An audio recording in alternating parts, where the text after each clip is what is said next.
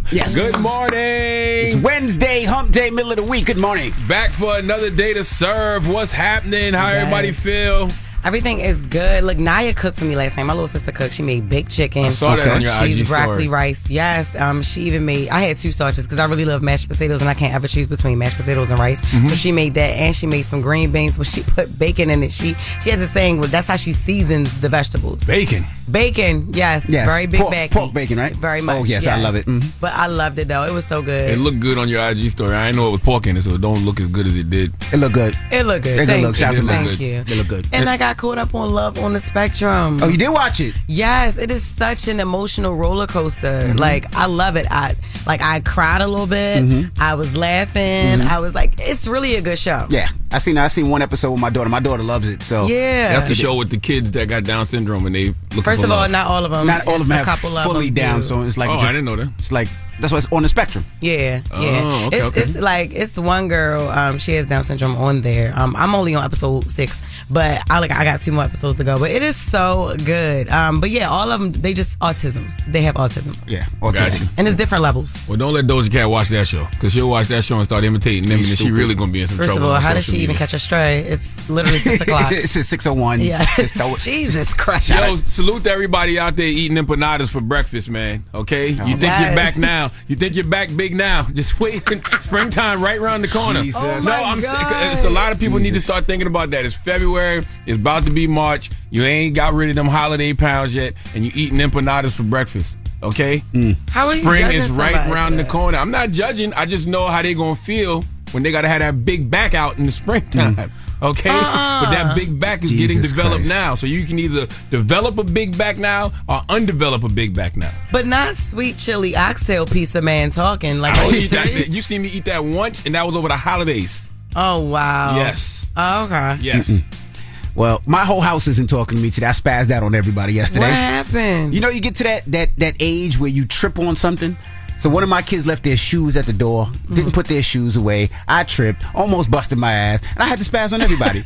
I told you to put your shoes away. I told you to put your book bag away. I told you when you finish drinking your soup or drinking whatever you're drinking, put it away. Throw it in the garbage. It sounded like you was mad at something else. What the book bag and the soup have to do with the shoes? No, it wasn't that. I was just tired. You know, Sound like projection. You know, every once in a while, I hear projection. You just want your house clean, and they just gonna leave your house. Nope. I hear So now that's why they're not talking to you. And then I was out of town this week, so everybody want to use daddy shower, right? But now when they use daddy shower, there's toothbrushes in my shower.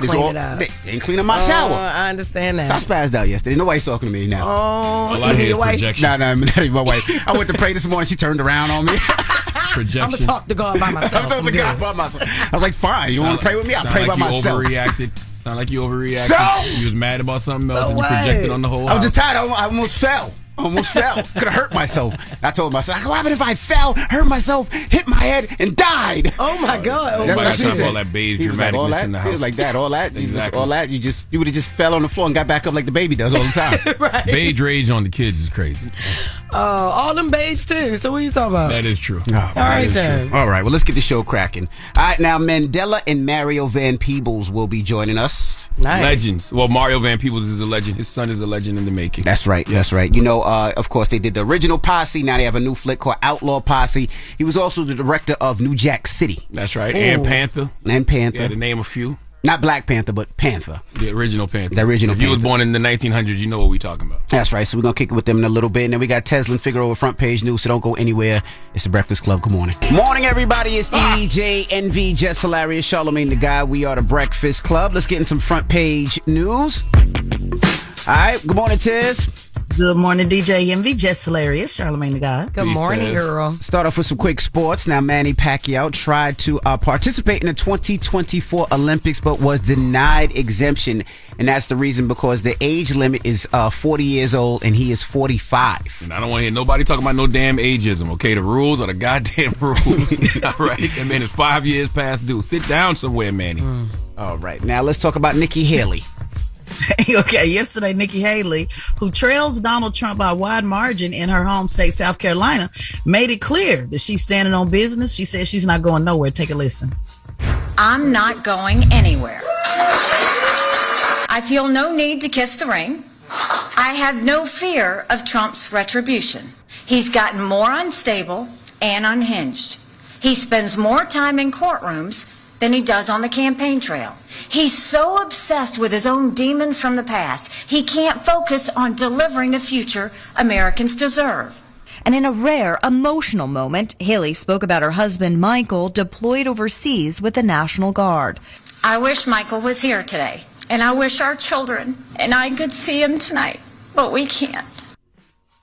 Oh, she's not going to drop out as long as the money rolling in. As long as the money rolling in, people still donating her campaign. She's going to stick around.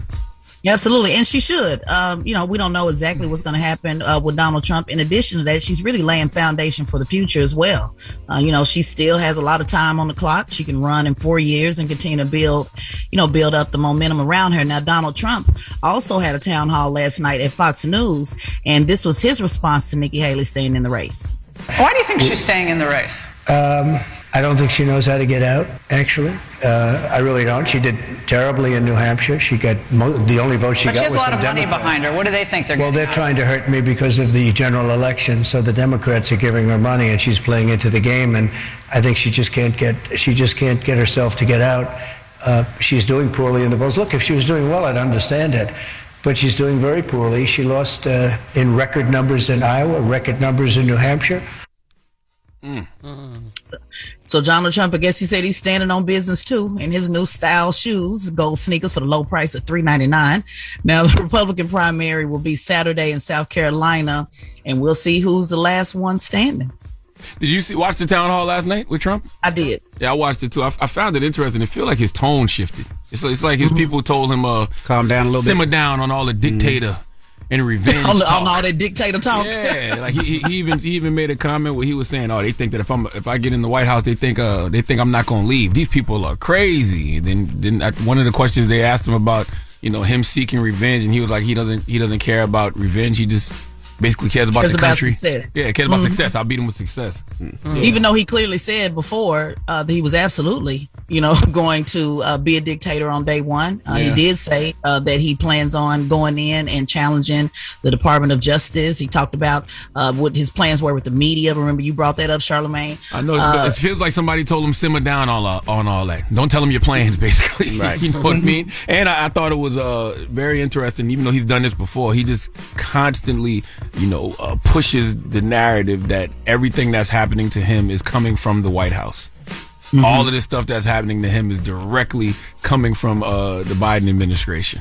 Mm-hmm. I just think that's an interesting way to play it because people buy into that. Yeah. He also talked about that $355 million. He basically compared himself to Russia's, I guess, the political persecuted Navalny.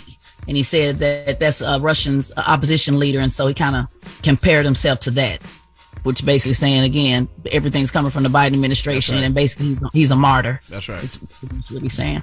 Mm-hmm. It's interesting. They said they would need to sell over 1 million shoes, just as a side note, 1 million sneakers in order to pay that debt. So I guess the supporters need to get busy. All right. Well, that is front page news. What are we talking next hour? Oh, man. Interesting story. Dalton Mayor Tiffany Henyard, a.k.a. the female Nino Brown, is under federal investigation. I'm going to break that down to you. What's up with her, man? This is something else. She's a little different. Yeah, we'll talk about her next it's real hour. Different. Everybody else, get it off your chest. 800-585-1051. If you need to vent, phone lines are wide open again. 800-585-1051. It's The Breakfast Club. Good morning. The Breakfast Club. Ray!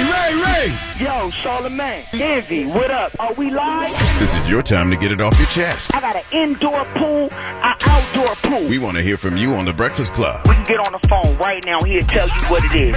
We live? Hello, who's this? Envy, what's up, Envy? What's up, Trav? Charlamagne. Peace, what up, sis? How you? I'm doing good. What's up, Jeff? Hey, Trav. Can I tell y'all how I've been giggling at Envy all weekend? Because Envy is so crazy. What happened? So, I don't know if y'all know, Envy's on this show with Tammy Roman. Oh. I think it's Cheaters. Is that what it's called, Envy? It's called Unfaithful. Unfaithful. Shout out to Tammy. So, there's this episode that is dropped. Shout out to Big Sexy. Actually, Big Sexy is actually on one of my songs I'm about to drop. I love Big Sexy. Sexy. Shout out to him. He has an episode. Say it again, baby. I said I love Big Sexy. Oh, shout out to Big Sexy.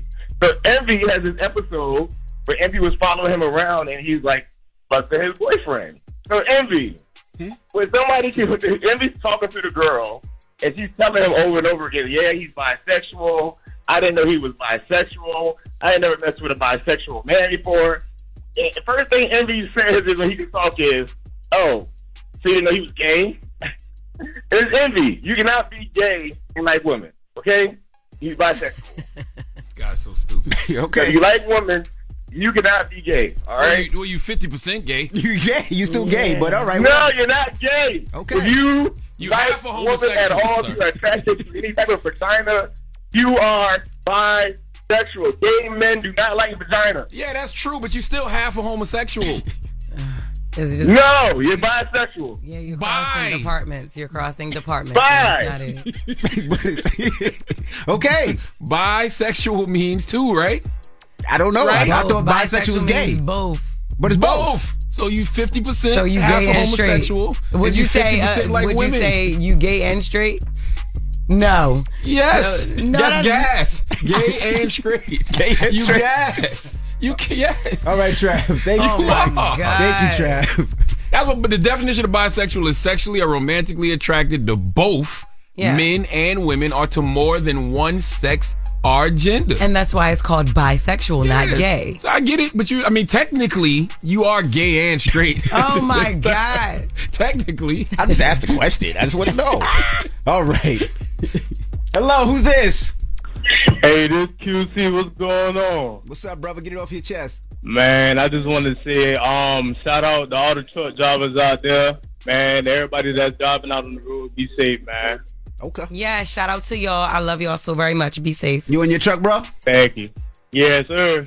There you go. Hey. Yes, sir. Have a good one. Get it off your chest. 800-585-1051. If you need to vent, hit us up now. It's The Breakfast Club. Good morning. The Breakfast Club. It's a new day. This is your time to get it off your chest. Wake up. Whether you're mad or blessed. It's time to get up and get something. Call up now. 800-585-1051. We want to hear from you on The Breakfast Club. Hello, who's this? What's up, y'all? This B, Uncle your girl B from Bankhead, the real Atlanta in the building. Good morning. Hey, good morning. What's happening? Get it off your chest. Look, I got to get this off my chest. We got a lot of people coming to Atlanta talking about they're from Atlanta. And, baby, this is the real Atlanta. So I wanted to go ahead and put the non-profit out on the map. It's called Forever I Love Atlanta. Forever spelled F-U-R. We black people in the neighborhood that represent all the animal lovers that's real in Atlanta, because you got so many white people kissing cats, acting like people don't. I know too many dudes out here taking care of more pit bulls than they kids. We love our animals over here, so whatever they got going on, it ain't true. Go ahead and follow your girl. Follow the non-profit. I represented Atlanta. I'm so confused. First of all, I need to know what this. Whoa. What is this non-profit about? First of all, because I'm so confused. So, you hit us with about 3 different things just now. Okay, so I have a non-profit.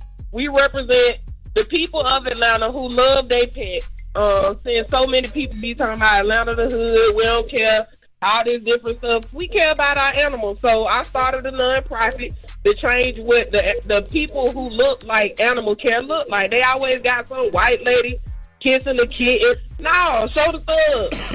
Show the little things out here shaking it. You know what I'm saying? Because we out here loving and caring about our neighborhood, too. So don't try to kick us out. We the real Atlanta. Why not call it Forever I Love Animals? It's called Forever I Love Atlanta because we love not only our animals, but we love Atlanta, too. And look, I represented Atlanta last year on the Puppy Super Bowl on Animal Planet and Discovery Channel. It's up. Bankhead in the building. Zone 1. Go follow your girl and show your love for all the people out there showing love to the pets and the animals in the neighborhood. Love thy neighbor and love thy pet. Love thy neighbor and love thy pet. Okay. Even if they're not from Atlanta, love them. Hello, who's this? Hi, it's Malia. How you doing? What's up, Malia? Get it off your chest. Yeah, so I seen a story about basically this guy, he's white, and he basically called black people dogs subliminally, and he was referring to Beyonce coming out with the country music and crossing over the country. John Snyder. Yeah, oh, that's the guy, yeah. Yes, from Dukes of Hazzard. I felt like I'm going through so much right now. I just felt like, I don't know, rage. I don't know. I just felt some type of way. I couldn't do it. Well, swing on him when you see him. No, don't say that. Don't say that. I don't even fight no more. I done got grown. Oh, good. Okay. Well, then you don't want to do nothing then. Yeah, everybody. No, I want to do a lot. I'm trying to do a lot. So people just want to call the radio station and tweet and all of that. No, man, I'm tired of this. You don't like something, swing on the person when you see him. Swing on the person and then get knocked out or shot or anything. Knocked out. Because she's trying to take up for Beyonce. Well, exactly. Well, shut it up then. If you ain't going to do nothing. Oh, my God. That's why it's called Get It Off Your Chest. 800-585-1051. We got Jess with the mess coming up. Yes. Hoda from the Today Show still don't get it. Okay. All right. Well, we'll talk about that when we come back. It's The Breakfast Club. Good morning. The Breakfast Club. #1 song in the country. white man rapping about whips and chains. Ain't nobody put that on Dr. Umar radar yet. I just want to hear the rant. Not yet. It probably discusses him. We are the Breakfast Club. DJ Envy, Jess Hilarious, Charlamagne the God, and let's get to Jess with the mess. News is real. Jess Hilarious, Jessica Robin Moore. Jess don't do no lying. Jess is gonna bring you numbers. Jess with the mess. I news is real. On the Breakfast Club. I know they know the difference. Keep it a stack. Nicki Minaj wants Katt Williams on the tour, her Pink Friday tour. She made a request video. Well, she made a request during her recent Instagram live yesterday. Now, Katt is currently on his own tour, Dark Matter tour, till mid-May. And at that point, Nicki will be wrapping up her North American leg of the tour, but Katt still could join her for her European leg of the tour. That's what she said. Oh, here's what I did want to ask you guys. I want to know. Now, I know that this is the busiest man in show business, okay? I know that he's rich, and I know that, he's the funniest man in showbiz. Can y'all hit up Katt Williams and ask him what would be his price to be a part of the Pink Friday 2 Gag City tour? Okay, so to public knowledge, Katt Williams never said anything back yet. Not yet, but I guess we will see. That don't feel like Katt's style. No. Yeah. No, not at all. But, and I've been on package tours like this. I call them jingle jams. Is when, they do this usually, when a tour is not really selling or, when a tour is not really selling. So they will, they'll do that. You know what I'm saying? I was on a tour last year. I think you was the DJ. We had so many. It was R&B, rappers. That was Rip Michaels' tour. That's Rip Michaels' tour, yeah. Yeah, Rip Michaels' tour. But that's his style. He always does that. That's not he don't add people as the tour goes on. That's just his style of doing it. Anyway. Yeah, there's comedy and R&B. Yeah, so you got Nicki Minaj, you got Monica, and Katt Williams. That's the tour. That's the Pink Friday 2 tour right now. I feel like that's a bunch of different energy too, though. I never like to see energy. Comedians bring a different tone, right? And then all of a sudden you just go into music. I don't, I personally don't. Katt Williams as a comedian will bring a different. See, but it doesn't sound right. But being on the tour, like what Jess was saying, it was dope when the comedians would do jokes, and it wouldn't be it wouldn't be like a long set. It wouldn't be like a 45-minute set. It'd be like a 10, 12, 15-minute set. And then when people start laughing, let me bring the next guest out, which was dope. But what if I just want comedy? Can we see the Barbs loving Katt Williams and Monica? Together, all of that together, that bar. We know the Barbs. Well, yeah, you know why? Because I think the age demo of the Barbs isn't what you think it is. I bet you think you probably think it's younger, but I'm sure it's a wide range. Yeah, I'm sure the Barbs go from 20 to 40. Yeah, easily. Most of them are younger. I don't know about that. Most of them. Nicki been around for a while. What ones that have been attacking me? The ones that have attacked me. They're all the younger ones. I don't think that. I think they just slow. Well, okay. We started talking about this incident. Drugs and officials cover up. You couldn't believe it. From iHeart Podcasts. It's like the police knew who he was before they got here. A story about money, power, and corruption. The medical school dean at USC was leading a secret double life. She's breathing right now? Yes, she's absolutely breathing. I'm a doctor, actually. There's no way that guy's a doctor. I'm Paul Pringle, and I'm an investigative reporter for the LA Times. This is the story of an investigation that starts in a hotel room in Pasadena, California, and reaches all the way to the top of two of the most powerful institutions in the city of Los Angeles. When people fall in line, they fall in line. Looking back, I realized, everyone knew. This is Fallen Angels, the story of California corruption. We're always going to have predators. It's the good people who stand by and do nothing that allow them to flourish. Listen to Fallen Angels, a story of California corruption on the iHeart Radio app, Apple Podcast, or wherever you get your podcasts. Hey everybody, welcome to Across Generations, where the voices of Black women unite in powerful conversations. I'm your host, Tiffany Cross. I want you all to join me and be a part of sisterhood, friendship, wisdom, and laughter. In every episode, we gather a seasoned elder. But even with a child, there's no such thing as the wrong thing if you love them. Myself as the middle generation. I don't feel like I have to get married at this big age in life, but it is a desire I have and something that I've navigated in dating. And a vibrant young soul for engaging intergenerational conversations. I'm very jealous of your generation that didn't have to deal with Instagram and Tinder. This is Across Generations, where Black women's voices unite, and together, you know how we do, we create magic. Listen to Across Generations podcast on the iHeartRadio app, Apple Podcasts, or wherever you get your podcasts. Hey, my name's Jay Shetty, and I'm the host of On Purpose. I just had a great conversation with Michael B. Jordan, and you can listen to it right now. Michael is known for his performances in both film and television. His breakout role was in Fruitvale Station, playing Oscar Grant, which earned him widespread praise and numerous award nominations. His portrayal of Killmonger in Marvel's Black Panther, one of my favorites, further solidified his status as one of Hollywood's leading actors, earning him widespread acclaim for his complex and compelling performance.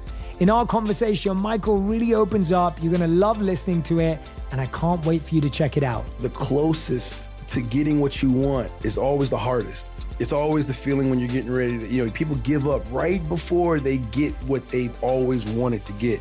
People quit. Listen to On Purpose with Jay Shetty on the iHeartRadio app, Apple Podcast, or wherever you get your podcasts. The Therapy for Black Girls podcast is an NAACP and Webby Award-winning podcast dedicated to all things mental health, personal development, and all of the small decisions we can make to become the best possible versions of ourselves. Here, we have the conversations that help Black women decipher how their past inform who they are today, and use that information to decide who they want to be moving forward. We chat about things like how to establish routines that center self-care, what burnout looks and feels like, and defining what aspects of our lives are making us happy and what parts are holding us back. I'm your host, Dr. Joy Harden Bradford, a licensed psychologist in Atlanta, Georgia, and I can't wait for you to join the conversation every Wednesday. Listen to the Therapy for Black Girls podcast on the iHeartRadio app, Apple Podcasts, or wherever you get your podcasts. Take good care, and we'll see you there. Bring a little optimism into your life with The Bright Side, a new kind of daily podcast from Hello Sunshine, hosted by me, Danielle Robay. And me, Simone Boyce. Every weekday, we're bringing you conversations about culture, the latest trends, inspiration, and so much more. Thank you for taking the light, and you're going to shine it all over the world, and it makes me really happy. I never imagined that I would get the chance to carry this honor and help be a part of this legacy. Listen to The Bright Side on America's #1 podcast network, iHeart. Open your free iHeart app and search The Bright Side. All right, well, that's cool. But I'll give him that. Because Nicki is over 40 herself, and Correct. she's been around for a while. Yeah. So she has a lot of fan So base. her fans have grown with her. for sure. Yeah. I don't think they're as young as we think they are. She got fans and she got barbs, okay? I think the I'm a Barb's Nicki old. fan. I'm not a Barb. So after a certain age, you don't be like, I'm a Barb. Like, no, she has Nicki fans, and then she has Barbs. So that's different. Yeah, and that, I mean, I guess that's arguable, but she definitely got, it's different. It's different. So, all right, we will see what that is like. Hoda Kotb, or whatever the lady name is, she speaks on Kelly leaving the Today Show. So, Hoda and Jenna, they took a second out of their show to share thoughts on Kelly after she abruptly left their set. Now, mind you, Kelly never really directly said anything since the situation. She's never said anything about the Today Show or anything or whatever. And this is what Hoda said yesterday. I just want to say this. I have great love and admiration for Kelly Rowland. I adore her. And I want her to come back on our show, and I want her to host again. Of course she is. Of course she is. She can share my dressing room. We'll be in it together. Oh, Lord, Hoda. You still don't get it, Miss Hoda. Like, I don't think you, I don't know if that was like a joke. It was a or joke. Sarcasm. A little or sarcastic joke. I don't, like, you can share mine. Did you share yours with J-Lo? Would you share yours with Taylor Swift? What would you do? I think she was just trying to say I would share it. Like, that's how much I would want her here. I'd give up some of my personal space for Kelly. But no, but she should have her own dressing room. Kelly don't want to share anything with nobody. It's the point of... Anyway, all right, so Kelly went on Big Tigger Show. That's actually worse than having a small dressing room. Yeah. You gotta share it with the you. whole... Like, what? Like, no, I'm not. I'm on the phone talking about you. I don't want you right here. All right. So in other Kelly news, she recently did an interview on the Big Tigger Show, and while she was there, they asked her what part 3 of the Beyonce Renaissance series would be. Play number 2. There's a rumor going around that Renaissance 3 may be either rock-based or a DC reunion. That is her business to talk about. Damn it, woman. And I know that you all are tired of answering those questions. But fans like me for the DC and Destiny's Child reunion, and when y'all took that picture, it got me like really excited in my feelings. I'm like, okay, is this really going to happen? We still gotta ask every time we see either you. We never see Baby. Come on. No, but just ask them. I'm here talking about Mia Copa on February 23rd, and that's what I'm most excited about right now. I think that, that's that. Thank you so much. Like, please. So what's the lady name who just asked that question on Big Ticket Show? That was Jazzy McBee. Jazzy McBee. Read the room, honey. Ask them. She's up there. She's promoting a movie, Mia Culpa, that's coming out on Netflix. And that's not what she was there for. And I know. And how do you lead with, I know y'all get tired and mad every time somebody asks y'all about this, but let me go ahead and ask you anyway, because we just got to ask you every time we see you. No, we don't got to ask you every time we see you. You seen the energy shift when Big Ticker first brought it up, all right? And so he got out of it. And he didn't even have another question to ask. That's why Jazzy McBee came up and followed up with the same thing. But we got to ask you. No, ask B. You may not get a response, but ask B. Well, yeah, they call would. Michelle. B's not doing They would ask Beyonce that, but Beyonce never grants us peasants with a conversation. Okay. And I think when people interview Michelle and Kelly, that's just a standard question for whatever reason. It is, but it shouldn't be. And then Kelly's not up there by herself. Kelly was up there next to the other main actor in Mia Culpa, which he's going to be in the movie as well. He was quiet the whole time, looking like, okay, well, I'm not a Destiny's Child. We up here promoting a movie. It's Kelly Rowland, though. And I'm sure they don't see Kelly Rowland too much, so when they get a chance to see her, and Kelly's very nice. You don't got to ask that question every single time. And by the way, that's not the first time we've even seen Kelly push back on that question. Exactly. So why you still asking? But they're going to ask the question regardless. They could ask whatever they want. Now, it's Kelly she ain't got to respond, but they're going to ask whatever they feel like when these artists come up there, whether it's Kelly or not. And Kelly's so nice and so graceful, and I'm sure they had a conversation beforehand, and Kelly makes you very inviting that you can talk to her, and they probably felt comfortable to ask her, and then Kelly shut them down. But they could ask whatever they want when they come up there to do an interview. I guess. Read the room. Period. Offset. And also, I would like to see that as an Act 3, though. See? Okay, and moving on. Look at you. And that's why Kelly didn't come up here, because she probably already knew. No, but if you think about how Renaissance has been, and you see what Act 2 is going to be with the country, if the third album, DC 3, because it's 3 of them, if it was a Destiny Child reunion, that would be kind of dope. That's really what you want to see? I mean, now that I heard it. No, seriously, is that really what you want to see? I wasn't thinking about it before, but now that I've heard it, that's actually a dope idea. I think Kelly should keep on getting in that acting bag, pursuing that. She want to drop some music here and there, she can do that. Kelly, Michelle, she doing her thing in the churches. She doing her thing. B, sticking to the music. I think all three got different destinies. And what if it's all the destinies together? So it ain't just like Latavia, Farrah, Latavia and LaToya. Okay, I was gonna say don't be bringing up little. What if it was those like a mixture? Oh, like different eras of Destiny's so you Child. get the original 4 on some songs, then you get the 3 on some songs, some of them together. That might be kind of. And then be DC 3, then they go on tour. That's what I'm saying. That'd be kind of dope. Yeah, probably not. But I think that we should learn to read the room. Period. That was just with the mess for the first time. All right, now news is real, allegedly. When we come back, we got front page news. Teslin Figueroa will be joining us. So don't move. It's the Breakfast Club. Good morning. Wake up. You're locked into the Breakfast Club. Morning, everybody. It's DJ Envy, Jess Hilarious, Charlamagne the Guy. We are the Breakfast Club. Let's get in some front page news. Let's talk. Tez, good morning, first and foremost. Yes, good morning, DJ Envy, Jess Hilarious, Charlamagne the Guy. Good morning. Now let's jump right into Tiffany Haynard. Yeah, guys, this story, you may have seen this on social media, but actually this story is about 2 years old. They've been covering this investigation about her and a lot of crazy stuff going on in Dalton, but it recently got bumped back up with some recent developments. Let's listen to Fox 32 in Chicago for the latest, and then I'm going to give you some more information. Yeah, we've been reporting for nearly 2 years on allegations of corruption surrounding Haynard in her capacity as Dalton mayor and Thornton Township supervisor. Federal agents agents are in fact interviewing witnesses as part of a possible investigation that may or may not result in charges. Lawrence Gardner owns a U-Haul rental and trucking business in South Suburban Dalton and says he went to the FBI several months ago, frustrated that the village of Dalton would not renew his business license. Gardner says he's been harassed and his business raided and shut down by Dalton police. He believes because he refused to make a donation to a civic event sponsored by Dalton Mayor Tiffany Henyard. Now, business owners, like you just heard, they said that they believe their business has been shut down because they won't donate. They also said that their business licenses have been blocked. There's also questions around her spending taxpayer money for out-of-town trips. Here's what one business owner had to say. Take a listen. I've heard rumors that say, hey, I'm on the wrong team. Dwayne Wood has been trying to renew the business license for his restaurant for nearly a year.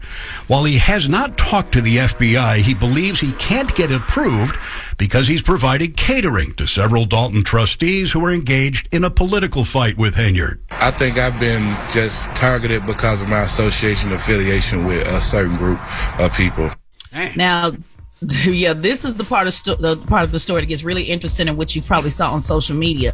She started a city meeting, literally just dressed up like Nino Brown, and actually acted out the scene in the city meeting with the stuffed dog in her hand. So let me say that again. She had the stuffed dog in her hand like Nino Brown.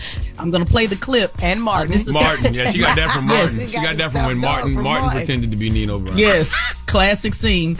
And so this is her. You're going to hear at the beginning of the clip when she says, somebody knows something. So again, imagine her full Nino Brown outfit, stuffed dog. Take a listen. Nobody knows something. Don't nobody know nothing. Tiffany Henyard certainly isn't shy about attracting attention. Here she is starting a Dalton Village board meeting dressed like the Wesley Snipes character in the movie New Jack City. Later punctuating her political points with the help of her own DJ. Every single resident. Pay me what you owe me. Thank you, DJ. What the hell is going on here? We so unserious as a people. Lord, what the hell is going on here? Like, how will black people get taken serious in politics moving like that? Nah. Like I don't know what's true and what's not true as far as, what she's being accused of, but what I do know is that when we get in these positions as black people, we have to have all our T's crossed and I's dotted, because anything that's not on the up and up, they're going to come at us with. So why would you be that unserious with your position? Yeah, literally having the DJ in the room, playing Bitch Better Have My Money. So I guess now she's like 2 Chainz and fresh as hell with the feds watching, because they're certainly watching. And I think too many people try to be, they try to look cool. You know what I'm saying? Like they want to be down with culture, and I put culture in air quotes. So they, they try to quote rap lyrics or, quote things from your favorite movie or your favorite TV show. And when it's not natural, that's how it looks. Yeah, when it's not natural, it's like, why you do that? Now you're a clown. She had a fake dog. Yeah, a fake dog. Fake dog. Yeah. Fake dog. And she actually really wants people to have her money, though. So this is definitely in line. She's used a lot of first class tickets, dined at high end restaurants, staying at posh hotels, in and out of town, high security detail. Kind of reminds me of Kwame Kilpatrick, when he was mayor and he had a lot of that extra stuff going on. She used public employees' tax dollars for her personal benefit. So she kind of means it when she says they better have her money. So she is definitely not only just dressing the part, but according to what she's been, I guess, what they're alleging, she certainly is about. From a serious standpoint, if I want somebody to have my money, I'm serious. I'm not playing Rihanna.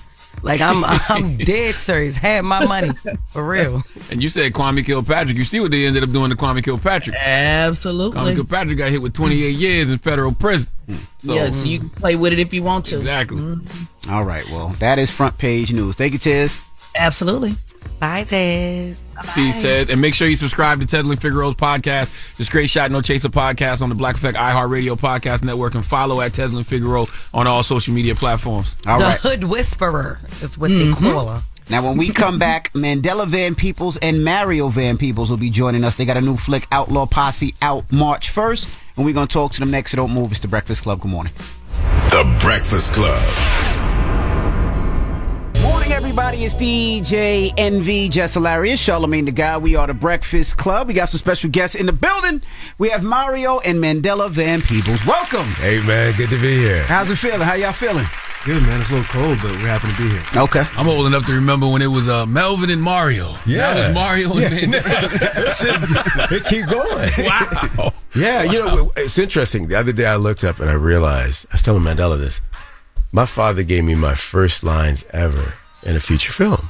Wow. And then I gave him his last lines ever in a feature film. Wow. And I was like, this is a trippy circle. Like, how many people get that in their life? You know what I mean? Mm-hmm. And when I did Posse 30 years ago? 31 years ago? 31 years ago. Yeah, right. I didn't have kids. But I had my dad. And then this time when I did Outlaw Posse, I didn't have my dad, but I got Mandela. That's right. So I'm like the connective tissue. Absolutely. You know? So is Outlaw Posse the unofficial sequel or official sequel to Posse? It's a Western. Okay. It's just, like Clint Eastwood did a bunch of spaghetti Westerns. It's a different Western. It's not really. But it is a multi-culty, wild-ass group of cowboys and cowwomen, I guess you would say, differently than before. So it's, before we had, in Posse, we had Big Daddy Kane and Tone and Woody Strode and the Hudlin Brothers and Blair Underwood and Sally Richardson and big cast. And this time we've got Cedric, we got DC Youngfly, we got Whoopi Goldberg. I didn't cast Whoopi. Whoopi cast herself. Okay, talk to us about that. I'm playing this role. Okay. I was shooting something for RZA, Wu-Tang Clan, American Saga, next door in Jersey to where Whoopi lives. So she came over like, what's all this racket? And then we met. And she said, I've always wanted to do a Western. I said, I got this script I'm doing. And she said, Stagecoach Mary. And that's how that came about. Really? Wow. Yeah. And it's one of those things where you meet someone like we meet you and just like, I want to do it. And then I'm really one of those guys, I will really call you up and be like, okay, here's the dates. Let's go. And she's like, I'm there. Montana, what are we doing? Wow. What's the significance of Stagecoach Mary's inclusion in the film? Well, she is, she has her own Stagecoach line that she ran up through Montana, had a big old cigar and a big old shotgun. And in the movie, there comes a point where there's a scene where we go in to buy some dry goods. We've just had a bank robbery go wrong. All kinds of stuff is going wrong. So we go into the dry goods store, and Edward James almost comes out with his gun. He's like, what y'all here for? And we go in there, and when we come out, all the horses are gone. And we're in the middle of nowhere. And he starts cracking up. We're like, why are you laughing, man? He's like, because the originals, they don't believe, the originals are the Indians. He said, they don't believe that we have the right to own any of God's creatures. But before you get mad, my wife was born enslaved. Those same Native Americans set my wife free. Wow. So we lose all our horses, and we got to hitch a ride with none other than Stagecoach Mary. There you go. That's how it fits. Now, I didn't give away too much, did I? That was a lot. That was a lot. The movie's only 90 minutes. About 5 pages of the script. Now, how was working with your dad? It's fun. Obviously, I've been his son for a while now, so just doing it on camera. I don't know if he looks like. I don't know. He just followed me around and asked for. Yeah. Okay. No, but we have a relationship that luckily we get to wear different hats, and this time we got to wear some cowboy hats and shoot some guns. And what's cool actually working with him at a work thing. Usually he's directing or acting, but this time he got to do both. And so he's directing and acting, and I'm also playing his son. So pretty rare one. When we work together, sometimes you're behind, I'm in front. And what's cool is that he can ride. He's a cowboy. He did all his own stunts. You not only when you're doing because Outlaw Posse's a mean ass independent, so it's not like you're gonna see a lot of billboards or anything. It's more word of mouth, right? And we just won Best Feature at the Pan African. Thank you. So when you do a feature like this, you really rely on people to do a lot of. It's not CGI, it's not AI, it's real guy. So when he rides in, not only does I have to get along with him, but with his horse, because there's a lot of scenes where he's got to race in, and we do it in one shot. So he'll race in on his horse, and he got to save dad. You know what I mean? And the thing about working with your son like this is we didn't have to fake the love. So when you look at it on camera, like we clown and play together. We don't have to fake the love. And so you're going in with people that really get it and know their roles, and that's fun. That all the actors know how to handle and ride horses? If they didn't, like DC had to go to cowboy school. I was going to ask you, DC's from Atlanta. Right, no doubt. And I don't know if he was on a horse like that. He had to get on a horse. Me, just because he's from the South, you think we rode horses?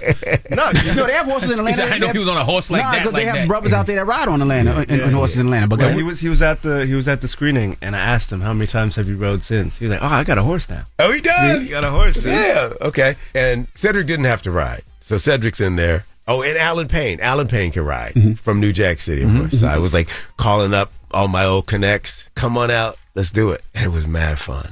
You know, we're seeing a lot more Westerns with black casts. What about that time period should black people be tapping into? Like, what should we be learning from that time period? Well, I think there was a big sense, you know, because it was after. Look, one of the things that comes up is that in 1863, up until then, because we do a scene with Whoopi on the Stagecoach, and she looks at him and she said, boy, you know, you're lucky. You're the first generation of black men that legally gets to have a black father. Because until 1863, you couldn't have a black father legally.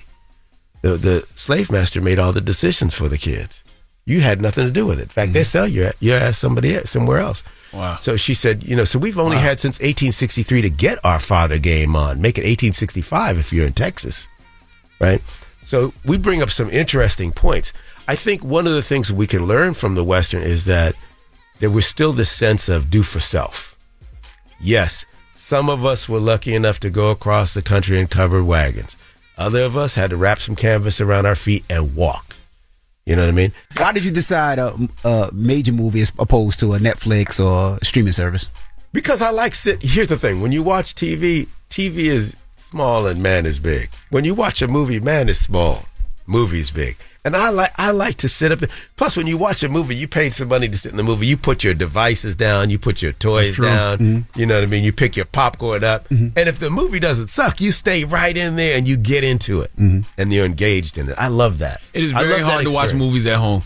Yeah. Like, I don't know why we think that's a good thing. Like, because you're too distracted. Well, you know, and plus, I'm the kind of dude, I'll be like, shut up. I want to see it. Mm-hmm. Unless it's a comedy, then I like to go see it right straight in the hood. We live right good in the hood, so I'll go right down there and say, okay, I know. Well, you talked about allyship. I wonder, how does the allyship of Stagecoach Mary contribute to the development of Chief and other characters? Right. Well, there was a lot of issues, right? One was that one of her rules was, you're going to ride on my stagecoach, you got to stow your weapon.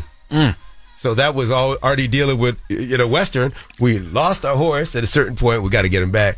And I got to stow my weapon. It's like, wait a minute, that's some Second Amendment type stuff. It's like, well, you want to be on my stagecoach. Mary's stagecoach, Mary's rules, And then she asked me, she says, do you remember your dad, your pop? After she talks to him. Mm-hmm. And I said, yeah, man, they hung him for trying to teach me to read.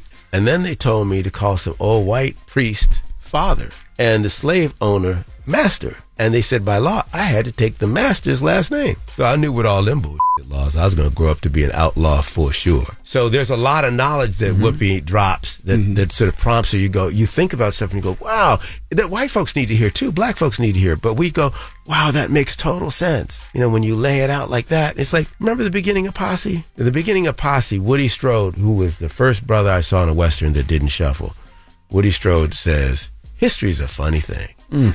They got us thinking Columbus discovered America. But there was already people here. Yeah. That's like me putting my flag on your car and saying, get out your car, I'm going to call you Evil Red Savage. Mm-hmm. You know what I mean? So when you break down the whole origin story of this country, you really see it's a really all-inclusive story. And it's still a wonderful country. It's still. Hey, everybody. Welcome to Across Generations, where the voices of Black women unite in powerful conversations. I'm your host, Tiffany Cross. I want you all to join me and be a part of sisterhood, friendship, wisdom, and laughter. In every episode, we gather a seasoned elder. But even with a child, there's no such thing as the wrong thing if you love them. Myself as the middle generation. I don't feel like I have to get married at this big age in life, but it is a desire I have and something that I've navigated in dating. And a vibrant young soul for engaging intergenerational conversations. I'm very jealous of your generation that didn't have to deal with Instagram and Tinder. This is Across Generations, where Black women's voices unite, and together, you know how we do, we create magic. Listen to Across Generations podcast on the iHeartRadio app, Apple Podcasts, or wherever you get your podcasts. We started talking about this incident. Drugs and officials cover up. You couldn't believe it. From iHeart Podcasts. It's like the police knew who he was before they got here. A story about money, power, and corruption. The medical school dean at USC was leading a secret double life. She's breathing right now? Yes, she's absolutely breathing. I'm a doctor, actually. There's no way that guy's a doctor. I'm Paul Pringle, and I'm an investigative reporter for the LA Times. This is the story of an investigation that starts in a hotel room in Pasadena, California, and reaches all the way to the top of two of the most powerful institutions in the city of Los Angeles. When people fall in line, they fall in line. Looking back, I realized, everyone knew. This is Fallen Angels, a story of California corruption. We're always going to have predators. It's the good people who stand by and do nothing that allow them to flourish. Listen to Fallen Angels, a story of California corruption on the iHeartRadio app, Apple Podcast, or wherever you get your podcasts. Hey, my name's Jay Shetty, and I'm the host of On Purpose. I just had a great conversation with Michael B. Jordan, and you can listen to it right now. Michael is known for his performances in both film and television. His breakout role was in Fruitvale Station, playing Oscar Grant, which earned him widespread praise and numerous award nominations. His portrayal of Killmonger in Marvel's Black Panther, one of my favorites, further solidified his status as one of Hollywood's leading actors, earning him widespread acclaim for his complex and compelling performance. In our conversation, Michael really opens up. You're going to love listening to it, and I can't wait for you to check it out. The closest to getting what you want is always the hardest. It's always the feeling when you're getting ready to, people give up right before they get what they've always wanted to get. People quit. Listen to On Purpose with Jay Shetty on the iHeartRadio app, Apple Podcast, or wherever you get your podcasts. The Therapy for Black Girls podcast is an NAACP and Webby Award-winning podcast dedicated to all things mental health, personal development, and all of the small decisions we can make to become the best possible versions of ourselves. Here, we have the conversations that help Black women decipher how their past inform who they are today and use that information to decide who they want to be moving forward. We chat about things like how to establish routines that center self-care, what burnout looks and feels like, and defining what aspects of our lives are making us happy and what parts are holding us back. I'm your host, Dr. Joy Harden Bradford, a licensed psychologist in Atlanta, Georgia, and I can't wait for you to join the conversation every Wednesday. Listen to the Therapy for Black Girls podcast on the iHeartRadio app, Apple Podcasts, or wherever you get your podcasts. Take good care, and we'll see you there. Bring a little optimism into your life with The Bright Side, a new kind of daily podcast from Hello Sunshine, hosted by me, Danielle Robay. And me, Simone Boyce. Every weekday, we're bringing you conversations about culture, the latest trends, inspiration, and so much more. Thank you for taking the light, and you're going to shine it all over the world, and it makes me really happy. I never imagined that I would get the chance to carry this honor and help be a part of this legacy. Listen to The Bright Side on America's #1 podcast network, iHeart. Open your free iHeart app and search The Bright Side. We got all this crazy potential. There's a lot. So I'm, again, the character towards the end says, I'm fighting for the America we can be, not just the America we've been. Mm-hmm. All right, we got more with Mario and Mandela Van Peebles. When we come back, don't move. It's the Breakfast Club. Good morning. Morning, everybody. It's DJ Envy, Jess Hilarious, Charlamagne the Guy. We are the Breakfast Club. We're still kicking it with Mario and Mandela Van Peebles. Charlamagne? I love the quote in the film, Angel says to Willis, that religion is the story we tell ourselves about the future. Right. History is the story we tell about the past, and it's told by those in power. Right. Expound on that. Yeah, man. Well, thank you for noticing that. That was something, I wrote that line with Melvin in my head. Mm-hmm. My daddy used to say, history's a book written by the winner. Right? And so once you understand that, you go, oh, so they're telling you a history that sets up how they want you to be. You know, Frantz Fanon says the best colonizers always left behind the churches and the schools so that they could socialize the oppressed to the oppressor's point of view. And that one good priest could do the work of 100 soldiers. So the thing is, you got to read to learn. I mean, you got to learn to read, but then you got to read to learn. And when you really start to read your own books and you read the biography of Malcolm and you read the history of Ethiopia and you understand how they beat back the Italians and were never colonized. We don't learn about that history. You know, the Battle of Adwa, you know what I mean? So, and you learn about the West and you go, oh, wow, you mean Jack Johnson then went off. You got a white wife, and him and his white wife opened up a club called Black and Tan where folks of all colors were welcome. I didn't know that. Do you know what I mean? I didn't know that. I mean, you just learn so much, and when you learn it, you can't help but go, wow, we were here. We were doing our thing. That's right. So lines like that where you say it's a book written by the winner, we really all can be winners. It doesn't have to be replacement. Like, okay, if you win and then I'm naturally losing. That's not correct. We can actually win together. And actually... Tell the white people that. Right. And I got white people in my family, for real. I got white, gay, I even got a Trumper in my family. So I got to love with open arms. You know what I mean? So that's why, even in New Jack City, man, I mix it up. I paint with all the colors when I make a movie. I'm not trying to make reactionary film or do unto them like they've done unto us. I want to do unto them as I'd like them to do unto us, but also do unto them in a real way. Mario, for you, how important is it to continue the filmmaking lineage within your family by having your son in the film? Well, I remember a certain point, my dad and I'd done New Jack City, and then I did Posse, and the movies were doing well. And Hollywood was sort of saying, what do you want to do next? When I went to do Posse after New Jack, the critics came after me and they said, oh, he's trying to make old Jack City.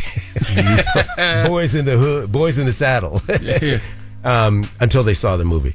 And then my dad said, what do you want to do next? I said, man, I want to do that, because he had written a book on the Black Panthers. I said, I want to turn your book on the Black Panther Party for Self-Defense into a movie. And he said, they're not going to let us. Hollywood ain't ready for that. And we went to Hollywood to do it. He was right. And we had to get the funding independently. Because what they wanted, this was the craziest, they wanted one of the lead Black Panthers to be white. What? Oh, my God. And they said, yeah, man, look, Dances with Wolves is not going to star a Native American. Rocky is not going to star, a brother. You're just at that point, so I was like, oh, okay, I see what you're doing. The dominant culture has to see itself reflected in film in a dominant way, and you'll be the exotic backdrop. So we didn't do it, and we had to put the funding together a different way. But when we did that, and I directed it and produced it, and my dad wrote it and produced it, and we didn't always agree, but, which it fell into his domain, I went his way, fell into mine, we went my way. He turned to me and he said, man, I love you, I like you, and I admire that you're courageous, because we're doing stuff that we know is going to be controversial, because what we showed with Panther was kind of the prequel to New Jack City, was that it's not an accident that you can get drugs in almost every minority community in America. And guns. Guns of that level. And guns are not made in that community. We don't make Uzis in the hood. We don't grow poppy fields in the hood. So how does it get there on a daily basis? And the minute you follow the money, it leaves black hands, brown hands very quickly. And you realize, wow, they want us to be medicated. And that to a certain degree, that represents a self-cleaning oven. So when we do that kind of film, you're like, whoa. And now Panther is a really hard movie to find. Like that's the one movie I made that it's like you can't find that movie. It don't even come up when you Google, or maybe I was tripping. I Googled just your films. Yeah. And I was like, I know he did Panther. Yeah. But they don't come up. No, man. It's like there was a right-wing organization that took out ads against it. It was like they don't want you to think about that kind of stuff. You just stay in the hood, bopping your head and, doing that, and don't think about why are the drugs here? That's Malcolm stuff. So what happened was Dad wanted to be a writer. First of all, Melvin wanted to be a tennis player, but he sucked at tennis. He just wasn't good at it. So he said, I want to be a writer. But then he said he got out of writing to direct film, make film. I said, why, Daddy? He said, because folks weren't reading books enough. They were watching movies. So if in the future they go to some other medium and you want to reach the people, you want to reach the folks that are going to get out there and vote and change what tomorrow looks like, then maybe we have to move mediums. So it's not so important what the vehicle is, but what is important is being a griot, telling our stories that set us free, that make us go. And let me just say, we're not really in the business of brain surgery, but when apartheid fell, there were two favorite shows they were watching. Miami Vice with a white leading man and a black leading man, and The Cosby Show. And I'm not talking about the man. I don't want to litigate that. I'm talking about the phenomenon of the show. Of course. 20 years before there were the Obamas, it was the Cosby. It was the Huxtables. Yeah. Hey, man. I like reading reviews. It's interesting how when you see critics, they say the film struggles with effectively managing the shifts between comedy and a more serious tone. And when I read that, I'm like, well, they don't know what it is to be black then. Right. Well, here's the other thing. Our life is a dramedy. That's how we survive, too. Someone asked my daddy once, my dad had all these answers. He said, how come you move so fast? Because he said, well, they killed all the slow ones. That's real. Daddy, why did they get to the top? They didn't let me in at the bottom. But that's real, in that the people that live the longest, centurions, people over 100, have three things in common. The first is sense of humor. We got all these great black comedians. Why? Great Jewish comedians. Why? Because both people went through trauma. Yeah. You go through trauma, you either die or you laugh. That's or right. and then hopefully you laugh and then you get up and make changes. I'm not saying I'm going to be laughing. I'm still going to get my ass up and make a movie that says something. Mm-hmm. And, and that, because we believe as, the 3 loves. What are the 3 loves, son? Love what you do, love who you do it with, and love what you say with it. There you go. Damn, I'm good. And if those 3 chakras line up, then you're rich no matter what the paycheck. That's right. I was with Dad on 56th Street. We're walking down the street, and this brother came up to us. He had long silver dreads. And he came up behind us. He said, "Excuse me, Mr. Van Peebles, I have to say I love your work." And we both turned around. We didn't know who he was talking to. And he said, "I am talking to both of y'all. I'm a fan, but I'm not a groupie. I have to let you know. Sometimes I go to the movies and I'm entertained. That's a good thing. Sometimes I go to the movies and I learn something new. And that's a good thing. Mm-hmm. And every now and then I go to the movies and I come out proud to be a man of color. And that's a great thing. And with your movies, I get all 3. Wow. All right, keep it locked. We got more with Mario and Mandela Van Peebles. It's The Breakfast Club. Good morning. Hey, everybody. We're still kicking it with Mario and Mandela Van Peebles. Outlaw Posse, their new flick, is out March 1st. Charlamagne? How has the loss of your father impacted you personally and professionally? You know what I miss is our conversation. Mm-hmm. Because towards the end he had Alzheimer's and he was starting to fade, we could sing songs together because that goes into a different part of the brain. Right. When you learn music, I could hold his hand. He could know who I was. Mm-hmm. But I miss our conversations. Like conversations like this, for real. Like where you can, and that's why I could be here all day talking. You'd be like, "You're going to have to get me out of here," because you'd be like, "This talks too much." Mm-hmm. But I miss having those good in-depth conversations. Mm-hmm. And that's, again, something, to go back to the movie, that I wanted the movie to do, was to have conversations with America that America's afraid to have with itself. Right. We're afraid to look at stuff and laugh and go, "Oh, wow, I never looked at it that way." Mm-hmm. And do that collectively in a room with people that don't vote like you, think like you, act like you. That's important. If everyone around you looks and thinks like you, life will get boring. That's right. You know what I mean? You got to challenge yourself. That's you know what I mean? So I miss that because Melvin, dude, I'll tell you what I miss. This is one thing I miss. So Dad had done Sweetback, and he risked everything. All of our little family savings. I mean, everything. And then the movie blew up. And he invited me and my sister out to L.A. to go to a party. And I was about 14. My sister was 13. We had like beautiful afros. We looked like the Jacksons again. Mm-hmm. I'll go back to that. And she had red hair. So we go to this party, and it's a bat mitzvah. Now, we didn't know what a bat mitzvah was. Mm-hmm. And it was my dad's agent had this thing. So we go there, and there are all these kids, mostly Jewish kids, standing around the dance floor, all shy, not wanting to dance, being a little timid. They had a DJ, they had a band, but nobody dancing. So me and my sister like, "This is a party?" Oh, they don't know. Right? And the floor would light up if you stepped on it. We like, so we went out there like we were on Soul Train. We were tearing it up. They all started applauding us, and they came around and applauded. And my sister and I were dancing, and my dad watching, and you never know what Melvin Van Peebles was going to think. And he signaled us over. And I said, "I don't know what this guy's about to say." We followed him into their library. This family had a McMansion, big old library. It looked like something out of Beauty and the Beast. And Daddy took his cigar out and he said, "I love y'all. Y'all are beautiful. And you dance like you're on Soul Train. But I feel sorry for you because you're going to miss out on half of life." What? And he said, "Yeah, man." He said, "Listen, we got to love 2 things about people. You got to love who they are, but you also got to love who you are when you're with them." Right? And the way you're dancing on that floor, it's not inviting other people to dance with you. In fact, it's intimidating. It almost looks like a challenge. Like if they don't know the latest steps, don't have the perfect this or that, don't even bother coming out on the dance floor. So you're never going to know what that tall Jewish brother is thinking right there.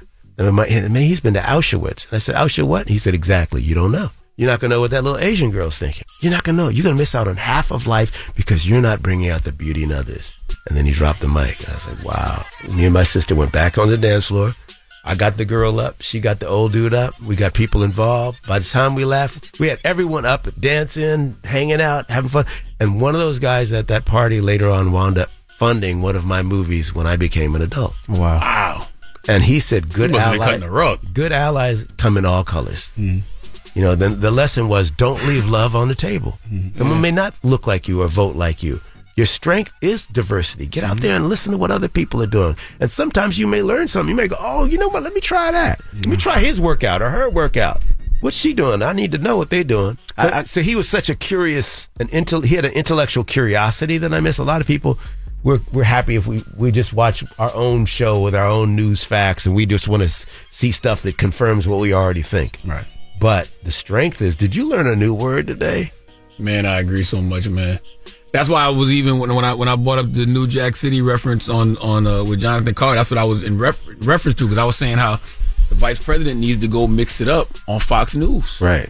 The way Obama used to go sit down with O'Reilly. Like, dude, I want to do that with this one. I was like, put me on Fox News. Let me get them. They see Westerns. Mm-hmm. Listen, somebody came up to me from Fox News once. I think it was a right-wing radio station. It was after 9/11, and I was with my kids, and they were like, "What do you think of 9/11?" I said, "Well, listen. First of all," he said, "What do black people think of 9/11?" I said, "Dude, I can only answer for me. I don't represent black people. I can only represent my own crazy idea." But let me just say this: if you have children, and my eldest daughter says, "I'm going to hit my brother because he hit me," my first question as a thinking father would be, "Did you do anything that might make your brother want to hit you?" Mm-hmm.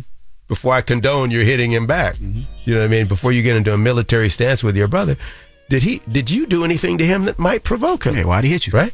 That's a simple, and that's a Republican or Democrat. And I said, we got hit in 9/11. Mm-hmm. Okay. But we framed it as not patriotic to ever ask the question, is there anything being done abroad that might make folks want to hit us? Mm. And the minute you look at that, the minute you go, oh, wow, why is this going down over here? Why is that? And you have to look at it. You go, oh, there's usually something to it. Mm-hmm. It's not just people just hate you randomly. You know, it's like you got to kind of look at what's going on. And when you look around, like that thing I was telling you about Cartagena, where they say, yeah, we'll take you. You just have to take our Coca-Cola and our gods and our this and our that, and then you can have your freedom. Mm-hmm. You know what I mean? So I think what I miss is Melvin's intellectual curiosity, and that was a lot of that came through travel. Seeing how if you travel around, people that you will see, oh wow, they're doing the same thing we do, or they look at it a different way, and you learn a lot when you travel. So part of it is like, and this dude is always traveling. He's been there. He was teaching in Africa, man, and when he was a kid, got bit by a lion, right? Wow. Yeah. I got just one. My last question. Good questions, by the way, man. Thank you, brother. Yeah. New Jack City. Yes, sir. You traumatized me for a long time. Why did the light-skinned brother have to get stabbed in the hand? I loved it. This was a question that Will Smith brought up. Why did the light-skinned brother? You traumatized me for a long time. I never did like you anyway. One of the greatest scenes in cinema history. You know what? When I make a film, I want to just let it rip. And there were scenes with Wesley, for real, Wesley and Alan Payne. And Alan Payne's in Outlaw Posse. Mm-hmm. And there were scenes, because we laughed and talked about it, where they just did their thing. And I had the good sense as a director to get the hell out the way, no ego, and go, man, they got magic. Let me just film the magic. You know what I mean? And there was just moments that Wesley would do stuff, and we like, oh, that just works. It'd be killing it. Mm-hmm. You know, I still look back at when I watch that movie and think, man, that's one of his baddest roles, man. He tore it up. He really inhabited the role. I mean, yeah, but I hear what you're saying. Traumatized. And I'm not going to say nothing, but you'll see some reference to that. I was just thinking I know you will. Would you ever reboot I always thought you and Alan was related. Right? All light skin people ain't related, man. Man. I don't even look at them as light skin, but I thought y'all was related. Yeah. Well, that's interesting because there's a reason for that too in Outlaw Posse. Okay. All roads lead back to it. I'm not So yeah, and Alan has a great vibe. Like we hang now during the, you know, it's like you. Well, the good thing is like the guy that's the same at 20 as he is at 40 didn't grow much, and so the more we grow as men, the more we've gotten closer. And going, man, you saw this, and I can see that, and Alan's so smart and thoughtful, and he's good in this movie. Man, he did some stuff in this movie that's wild. So I'd be proud to be. I'm his cinematic brother. Absolutely. All right. Well, we appreciate you, brothers, for joining us. Outlaw Posse is out March 1st. Yeah, that's right. Man. Mario Mandela Van Peebles. What were we gonna say? I was just gonna say that again, because we're an independent film, you're not gonna see huge billboards everywhere. It's word of mouth, so people can go on my Instagram, Mario Van Peebles. I'm easy to find, or you know, and see it. But it's going to be March 1st. But it won't be at every theater, so you got to go out and make it happen. All right, you know what I mean. Check your local listings. That's right. It's the Breakfast Club. Good morning. Morning, everybody. It's DJ MV Jess Hilarious, Charlamagne the Guy. We are the Breakfast Club. Let's get to Jess with the mess. Yeah. News is real. Whether it's Jess Hilarious, Jessica Robin Moore, Jess don't do no lying. Jess is going to bring you numbers. Jess with the mess. And news is real. On the Breakfast Club. I know they know the difference. All right, Offset encourages Cardi to drop a new album. So Offset showed his support for his wife, Cardi's music on Instagram. He posted a muted video on his story, I guess, where he bumped into the music. And he said that is just hard, basically. So he's bopping and making a stank face. And then he captioned, "Stop being scary. Drop the album. This Esco crazy." Right? But I remember Cardi being up here and we did her interview at the end of last year. And she was saying this when she was up here about her album. And you got an album dropping next year. Yeah. What quarter, Barty? What season? I'm really looking for first quarter. You think so? Mm-hmm. How you gonna narrow it down? How many records you think you got? I want to narrow it down to at least like 18, 20. Okay. No. Okay. Are you there? Are you close? Hey, yo, shut up. You said spring, summer. You don't have to drop a second album, though. You don't have to put out an album. But I have it. She do, though. I have it. She do. Yeah, I think she do got to put out an album. Honestly, as a Cardi fan, she been too quiet, and she been chilling. She also did say in the interview with us last year, she said that it is pressure, and she, and it's a lot, especially with everything sounding the same, and sometimes it's hard picking and choosing, like with beats and stuff like that. So, she has been quiet for a while, so I hope that she does drop soon. I don't know what Cardi waiting on. I mean, it's been 6 years since the debut album, but I still don't feel like she has to put out a second album. I do. She's been putting out singles. She's been putting out features. Lauryn Hill ain't gave y'all a second album in 50 years. Well, that's Lauryn Hill. Yeah, but Cardi, it's a different day and different age. Is it really? I think so. Cardi been one of the biggest stars out for 6 years, and still she still is. Cardi wants to do. She wants to go on tour. She wants to put out that project. I think she does. Yeah, I think she can do it now. She wants to put out some more music. I don't know how I feel about Offset saying stop being scary. Like, Jesus, come on, husband. I don't mind the public pressure. Jesus. Because the public pressure does two things. Number one, it gives you encouragement to do it, but also it does this. It got us talking about Cardi's second album and got people talking about Cardi's second album. But I think that's what she's fearful. I think she's fearful of the criticism. I think she's fearful of how it's going to be received. They going to hate regardless. But Doja Cat going to be doing more mocking. I'm serious. But I think Barty puts out dope records throughout the year, so I think it's time. It's time, girl. All right, Lamar Odom comments on the Kardashian curse. Lamar Odom was recently on Big Boy's network. Shout out to Big Boy. And he was married to Khloe Kardashian. This is something interesting I didn't know. They got married a month after they met each other. Now, I don't watch their show too much. So, Keeping Up with the Kardashians. I used to watch it back in the day, but then I fell off of it. But, yeah, they were married immediately after they met at a Raw test party. But this is what he said in the podcast. Is there a Kardashian curse? I don't think so. Same. I don't think so.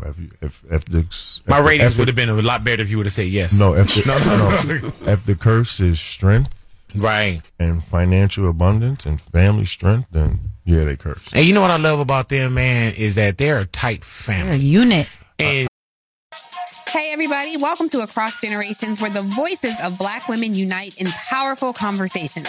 I'm your host, Tiffany Cross. I want you all to join me and be a part of sisterhood, friendship, wisdom, and laughter. In every episode, we gather a seasoned elder.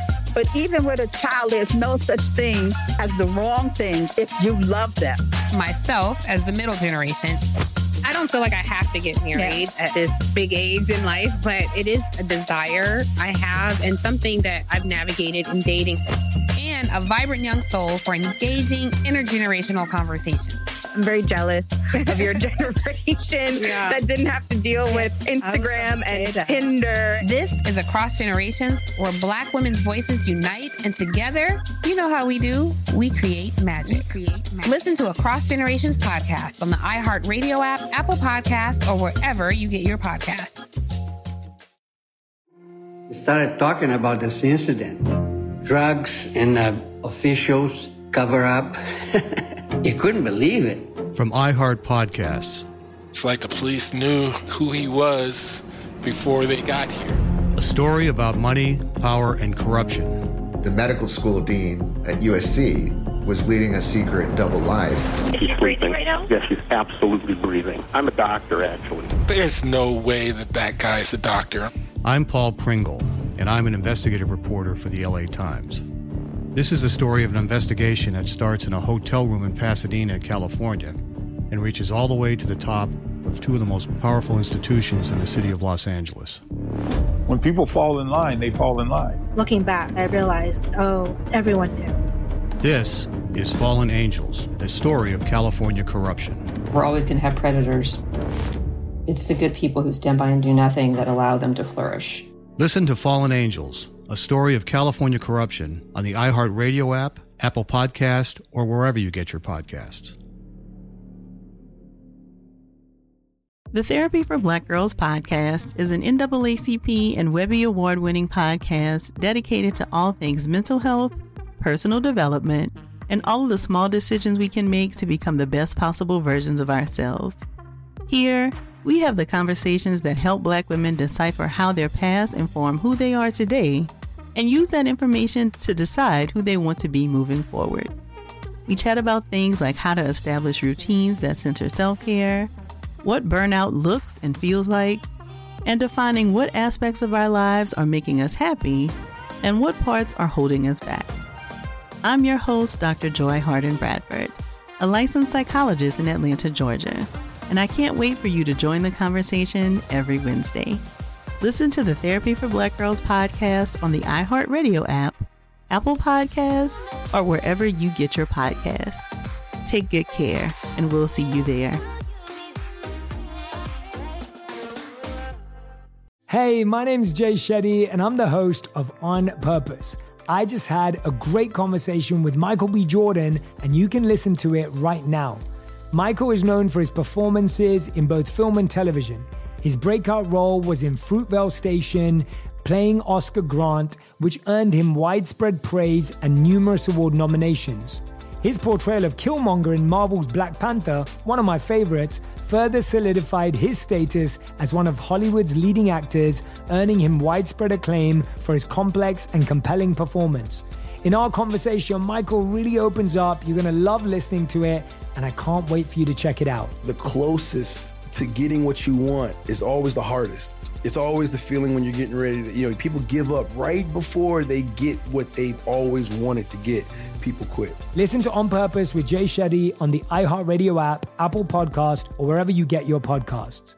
Bring a little optimism into your life with The Bright Side, a new kind of daily podcast from Hello Sunshine, hosted by me, Danielle Robay. And me, Simone Boyce. Every weekday, we're bringing you conversations about culture, the latest trends, inspiration, and so much more. Thank you for taking the light, and you're going to shine it all over the world, and it makes me really happy. I never imagined that I would get the chance to carry this honor and help be a part of this legacy. Listen to The Bright Side on America's #1 podcast network, iHeart. Open your free iHeart app and search The Bright Side. I'm gonna keep it real with you. I've been saying this the whole damn tour. I think every American family could learn from that family. Mm-hmm. If you think about, they love each other. Yeah, their tragedies in their family, or their down times in their family, and how they overcame all that. If you can't look up to that as a family, then you lost. Yeah, well, I mean, he has been vouching and saying that for a long time, but I just can't get over how Chloe said on a recent episode that Lamar will always be remembered as a drug user.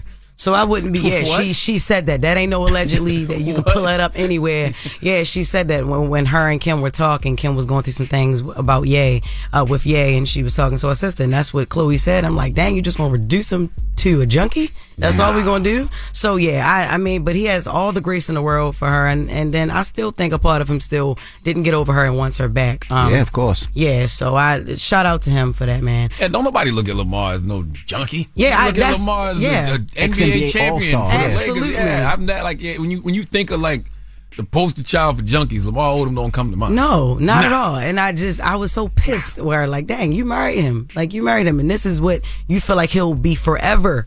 Like you scout through basketball play, and you feel like this is what he'll be remembered as. Yeah, that's whack. So yeah, it was very much whack. Tiffany Haddish receives backlash for a live video. So she was on a flight, and a fan asked if she was going to Israel for vacation, because that's where she was going, and she responded and said, no, she was going for a history lesson. This is her audio. On my way to Israel, I'm going to go meet my future man out there. I'm out going to the Holy Land. I might come back a little Jewish baby. I know a lot of stuff on social media be not true because I see stuff people say about me and I live my life. I'm living my life and I'm like, that's not what I said. That's not true. So before I get to speaking on stuff, because I've heard from people that live there on both sides of the gate, now I'm going to go see. I don't even have to look at social media to know she got backlash for that. Oh my God, I'm real sure. crazy. Yeah. It was a couple comments from social media users. Really, Tiff? Wow, there's so much I could say, but damn, this is heartbreaking. You are not a safe space, and your instincts are inherently flawed and dangerous. And this one is one I saw too. This situation is heart-wrenching, resembling a scene from a horror movie. With the tragic killing of thousands of Palestinians amidst this, she approaches the trip as leisurely paid vacation, which I find utterly disheartening. But we do know, for people who met her, read her book and know her story, Tiffany embraced the Jewish religion after meeting her father, because she was raised by a mom, but her dad is a Eritrean or Eritrean Jew. Yeah, and Tiffany, I don't know if I pronounced that right, but I'm pretty sure it's Eritrean. Okay, well, if you don't know, don't say it. And she had a bar mitzvah for her 40th birthday, so maybe she's trolling, and maybe she is going over there to delve into her Jewish community, or inheritance, or whatever that is. You know what I'm saying? It could be, but a lot of people feels like it was ignorant and dumb for her to. The live is 13 minutes long. Heritage and background. Heritage and background. Thank you. And then some people say, does she even have brain cells? I'd love to know. So, like she said, she see people talking about her all the time, and maybe this is her way of keeping people talking about her. But I mean, if she just was like a newly founded Jew, then maybe it doesn't hurt to go over there to see, I guess, what. I went to her bar mitzvah. Okay. Bat mitzvah. I think bar mitzvah. I think it's bat mitzvah. It's bat. Yeah, I'm sorry. BAT. Bat mitzvah. I went to one of the mitzvahs. Okay. This was when I think she had turned 40. Okay. Was she given? It was given? I don't know. Oh, okay. Given what? I don't know. Was it given bat mitzvah? Like, that's your first one you ever met? Okay. It was fun. It was cool. It was cool. It was cool to watch it. Yeah. Well, I think Tiffany, she ain't as dumb as as people think she is. She knows, she's very well aware of what's going on. Then it looked like she was going over there by herself. So, I mean, she could be going over there to meet family. She said she know people that's over there and stuff like that. So, we'll see. She said she don't just repeat. She'll see a lot of stuff online, but she's going to go over there and she's going to come back with a report of what's actually going on. So I guess we'll await for that. And nothing wrong with educating yourself. Yeah. And experience is the best education. Right. So she going over there. Maybe she ain't had to do the live, but she going over there. So that's the thing. Like, you invite people into your space to judge you and criticize you. Just go on your journey by yourself. You don't got to show people. You don't got to tell people what you're doing. Like, just go do it. That's the issue. I agree. All right. Well, and I'm going to leave y'all with this real quick. Beyonce just became the first black woman artist with the #1 country song. Come on now. Yes. That's Come right. on now. Absolutely. My black country. Okay. Right. Okay. And that is a great segue in the donkey of the day, because I need John Snyder to come through the front of the congregation. We like to have a word with him. He's not too happy. About Beyonce taking over the country charts, but we going to discuss. All right. We'll get to that next. We got Beyonce's record up. Can you pull it up right fast?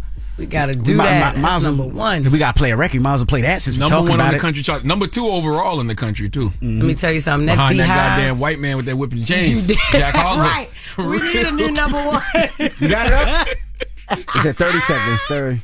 Hey yo, and then Young Miami said, "Put me on a remix." Oh yeah, the Breakfast Hold'em. All right, Donkey of the Day's up next. Y'all, let's go. You're checking out The Breakfast Club. Donkey up to today, baby. Damn, the hee-haw again. It's time for Donkey. I ain't trying to be donkey today no more. They should be embarrassed by what they already did. I'm not making these people do these things. Called Donkey of the Day, and it really caught me off guard. Damn, Charlamagne, who got the Donkey of the Day today? Well, just hilarious. Donkey of the Day for Wednesday, February 21st goes to John Snyder. We was off Monday, so I couldn't get to this sooner, but it's only Wednesday. And in light of some recent developments, it's not too late to give John Snyder the credit he deserves for being stupid. Now, John played Bo on the Dukes of Hazzard. If you was born in the 1970s like me, then you remember Dukes of Hazzard, and it's amazing to me. Sidebar. It's amazing to me that Donald Trump has not pulled up to a rally in the General Lee car yet. It's perfect for him. It's orange like his complexion. It has the Confederate flag on the side. And it was named after the most famous Confederate general. Okay, if you are the leader of the party of the Confederacy like Trump, you gotta have the car of the Confederacy. If he pulled up to a rally in the General Lee, MAGA would lose it. But that's not why we're here today. We are here to discuss John Snyder and these comments he made about Beyonce and her foray into country music. Now, John Snyder sat down for an interview with One American News Network, and it's safe to say he doesn't agree with Beyonce jumping into country music. Let's listen. like the lefties in the entertainment industry just won't leave any area alone, right? They just have to seize control over every aspect, don't they? They've got to make their mark, just like a dog in a dog walk park. You know, every dog has to mark every tree, right? So that's what's going on here. What party you belong to have to do with this? And John, how you turn the Boss Hogg on Beyonce? You know Boss Hogg was forever angry with the Dukes because they used to foil all his schemes. Are you going to be forever mad at Beyonce because she's about to dominate country music for a little while? See, John doesn't like entertainers claiming country music is their own. No, John, you don't like black entertainers claiming country music is their own, which I haven't heard Beyonce do. But even if she did, John, I think you should know that so much of what people love about country music comes from black people. Okay, the first string bands in this country were, enslaved people. That's a fact. Okay, I know we live in a country that doesn't like teaching the truth about its history, but newsflash, America and everyone around the world listening to my voice, I'm about to tell y'all something that most people who read just a little bit know. Most popular music genres were started by black people. Okay, country music in the U.S. began with black people. I know, Charlemagne, you make everything about race. No, I make everything about history. All right, the history that this country keeps trying to erase. All right, the story of country music began with the banjo. Okay, the modern day banjo is a descendant of a West African instrument made from gourds called the akonting. Yes, akonting. Okay, think about Akon and think about him drinking a ting, and that's how you pronounce it. I'm saying akonting. Okay? Akonting. Just think about Akon, and think about Akon drinking a ting. And that's how you pronounce it, akonting. Okay? Now, when enslaved humans were taken from Africa to America, their instruments came with them, right? For 400 years, enslaved people created their own music, all with roots in African music. In the 1840s, the banjo was seen as an exclusively black instrument.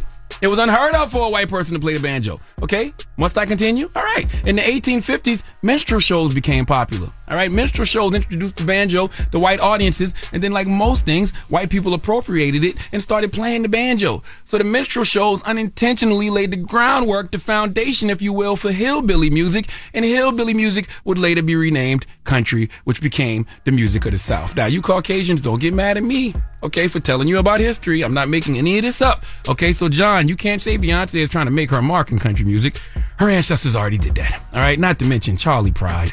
Okay, Tina Turner. Why are we acting like Tina Turner didn't have country music moments? I know she's known as the queen of rock and roll, but Tina from Tennessee, her first album was called Tina Turns the Country On. She was covering Dolly Parton songs. All right, the great Ray Charles did country music.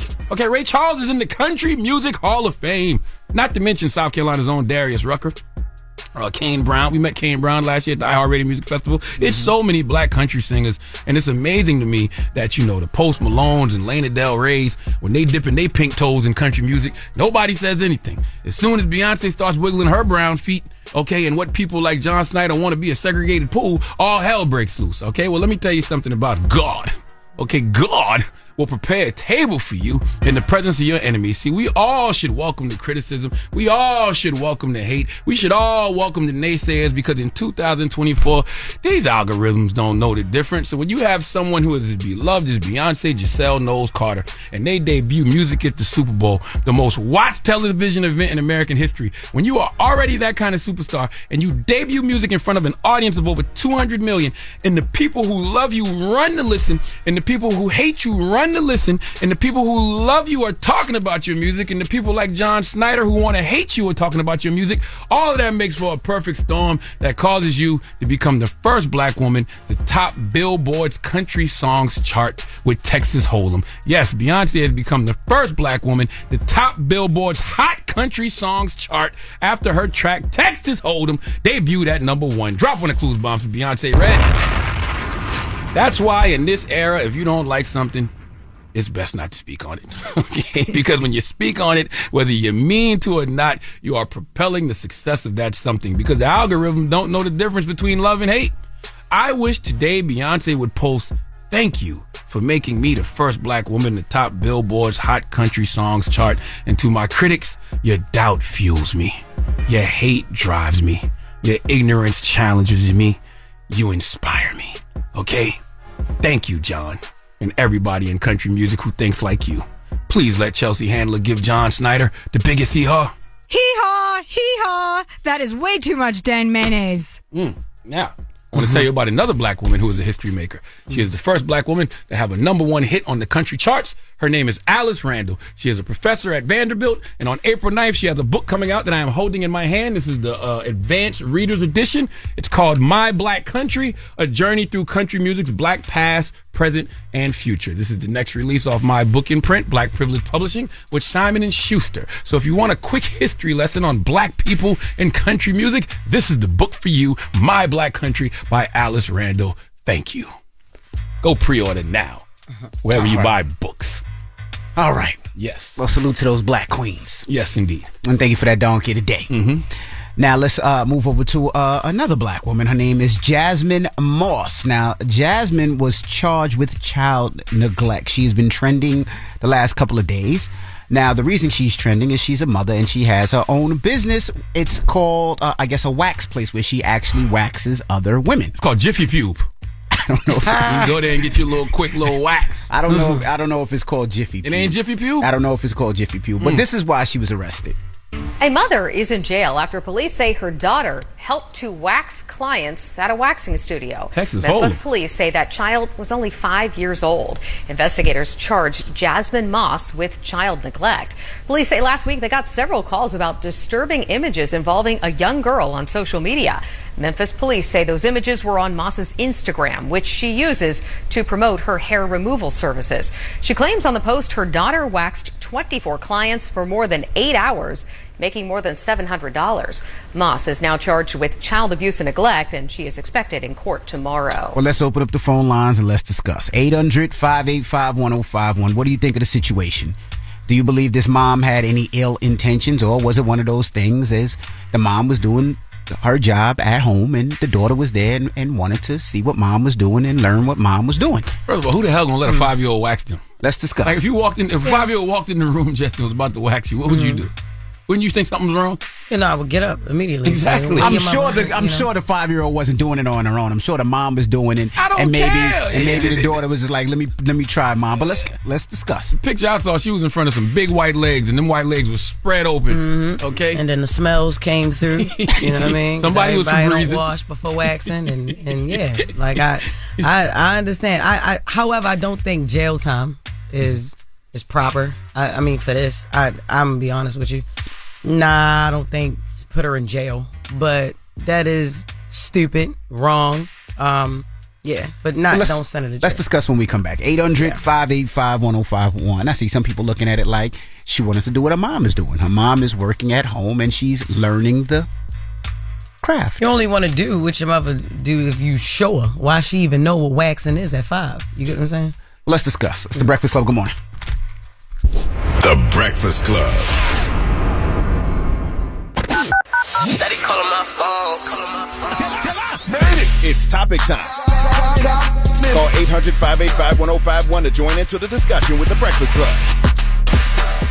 Morning, everybody. It's DJ MV Just Hilarious, Charlamagne the Guy. We are the Breakfast Club. Now, if you're just joining us, we're talking about something that was trending online yesterday. A woman that has her own wax business, and her daughter joined in. Her daughter is 5 years old, and here's the news report. A mother is in jail after police say her daughter helped to wax clients at a waxing studio. Memphis police say that child was only 5 years old. Investigators charged Jasmine Moss with child neglect. Police say last week they got several calls about disturbing images involving a young girl on social media. Memphis police say those images were on Moss's Instagram, which she uses to promote her hair removal services. She claims on the post her daughter waxed 24 clients for more than 8 hours, making more than $700. Moss is now charged with child abuse and neglect, and she is expected in court tomorrow. So we're asking 800-585-1051, what are your thoughts?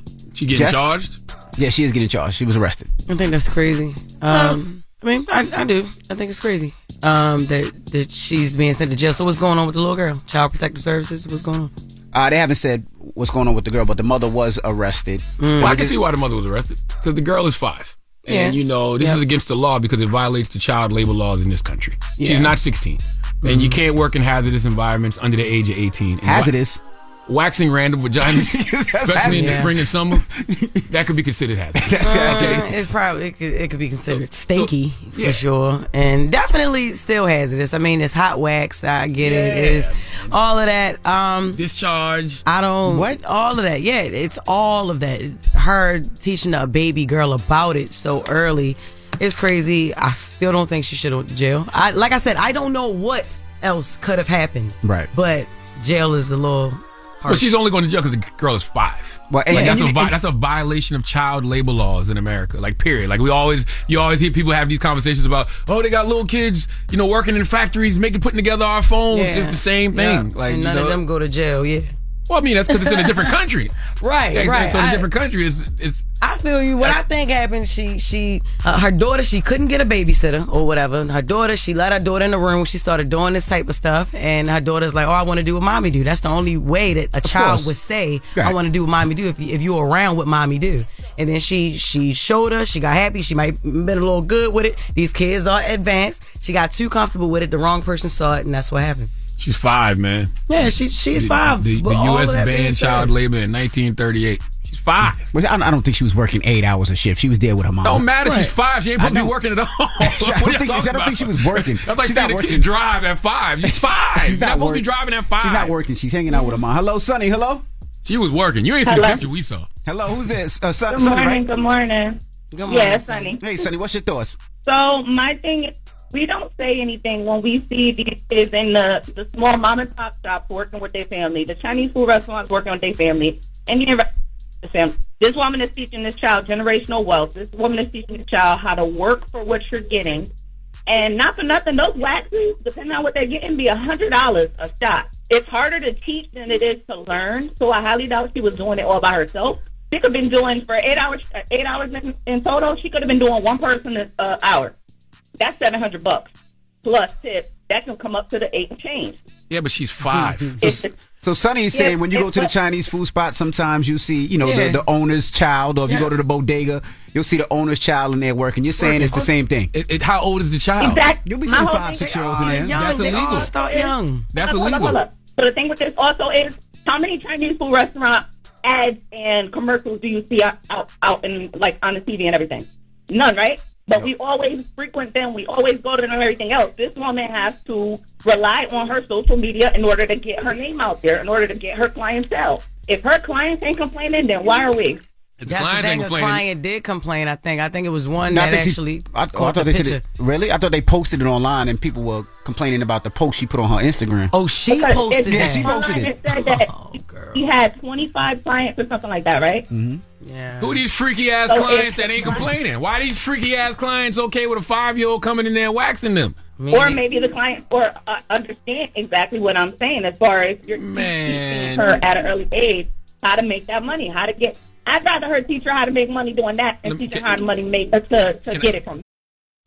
Hey, everybody. Welcome to Across Generations, where the voices of Black women unite in powerful conversations. I'm your host, Tiffany Cross. I want you all to join me and be a part of sisterhood, friendship, wisdom, and laughter. In every episode, we gather a seasoned elder. But even with a child, there's no such thing as the wrong thing if you love them. Myself, as the middle generation. I don't feel like I have to get married at this big age in life, but it is a desire I have and something that I've navigated in dating.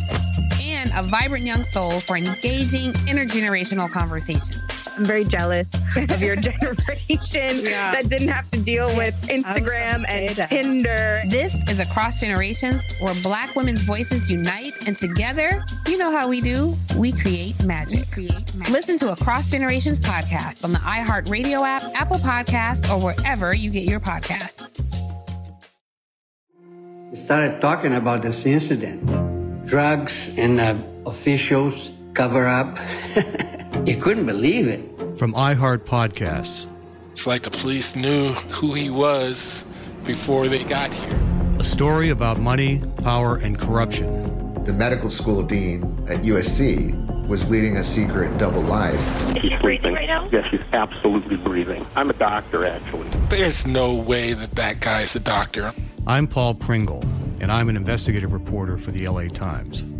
This is the story of an investigation that starts in a hotel room in Pasadena, California, and reaches all the way to the top of two of the most powerful institutions in the city of Los Angeles. When people fall in line, they fall in line. Looking back, I realized, everyone knew.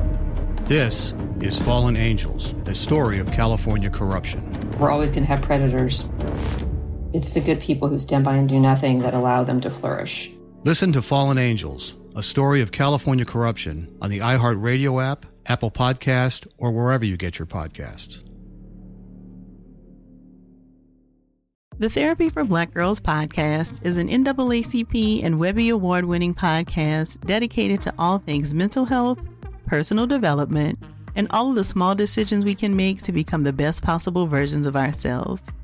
Here, we have the conversations that help Black women decipher how their past inform who they are today and use that information to decide who they want to be moving forward. We chat about things like how to establish routines that center self-care, what burnout looks and feels like, and defining what aspects of our lives are making us happy and what parts are holding us back. I'm your host, Dr. Joy Harden Bradford, a licensed psychologist in Atlanta, Georgia, and I can't wait for you to join the conversation every Wednesday. Listen to the Therapy for Black Girls podcast on the iHeartRadio app, Apple Podcasts, or wherever you get your podcasts. Take good care, and we'll see you there. Hey, my name's Jay Shetty, and I'm the host of On Purpose. I just had a great conversation with Michael B. Jordan, and you can listen to it right now. Michael is known for his performances in both film and television. His breakout role was in Fruitvale Station, playing Oscar Grant, which earned him widespread praise and numerous award nominations. His portrayal of Killmonger in Marvel's Black Panther, one of my favorites, further solidified his status as one of Hollywood's leading actors, earning him widespread acclaim for his complex and compelling performance. In our conversation, Michael really opens up. You're going to love listening to it, and I can't wait for you to check it out. The closest to getting what you want is always the hardest. It's always the feeling when you're getting ready to, people give up right before they get what they've always wanted to get. People quit. Listen to On Purpose with Jay Shetty on the iHeartRadio app, Apple Podcast, or wherever you get your podcasts. Bring a little optimism into your life with The Bright Side, a new kind of daily podcast from Hello Sunshine, hosted by me, Danielle Robay. And me, Simone Boyce. Every weekday, we're bringing you conversations about culture, the latest trends, inspiration, and so much more. Thank you for taking the light, and you're going to shine it all over the world, and it makes me really happy. I never imagined that I would get the chance to carry this honor and help be a part of this legacy. Listen to The Bright Side on America's #1 podcast network, iHeart. Open your free iHeart app and search The Bright Side. Can I ask you a question, ma'am? Would you let a 5-year-old give you a wax? No. Okay. But at the same time, as I said, to each their own. That's how I feel about it too. So we say, I don't know if I walk inside of a waxing center and a 5-year-old is there. Nah, but I'm not gonna post about it. I'm not gonna be like, yo, they had this 5-year-old. She ain't get to touch me. All right, cool. You know, like make your money. Yeah. The youngest age to work in child labor is 14 in America.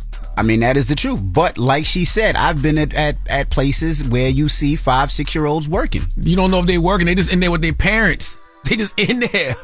They're not being put to work. Like, what are we talking about? Nobody care about laws of America no other time. But now the 5-year-old want to do waxes. Now we talking about laws of America and everything. Hello, who's this? Yo, this is Walter Scott from out of Indianapolis. What's up, Walter? What's your Walter? thoughts? What's going on with it? How you doing, Walter? Talk to us, Walter. What's your opinion? Man, they wrong for putting those wolf giants in those baby faces. I feel you. What? Like, those wolf giants. Oh, he said those wolf. He said they wrong for putting those wolf vaginas in that baby face. I feel you. I feel you with that. Yeah, like she couldn't wax any other area. I mean, if it was a male, we'd be out flipping out. Man, but no nigga better not lay down and ask for no wax. I mean, I ain't saying that they don't, but don't go. Ain't no 5-year-old. I don't think she have a 5-year-old in there. Why no man? No. All right, 800-585-1051. If you're just joining us, we're talking about a story that was trending the last couple of days. This mom and her 5-year-old child was on. I guess she was posting pictures of her daughter waxing women. and she was arrested for it, and people are up in arms. Let's discuss this. The Breakfast Club. Good morning. Tell her. Made it. If y'all talking about it, you know we talking about it. It's topic time. Call 800-585-1051 to join into the discussion with the Breakfast Club.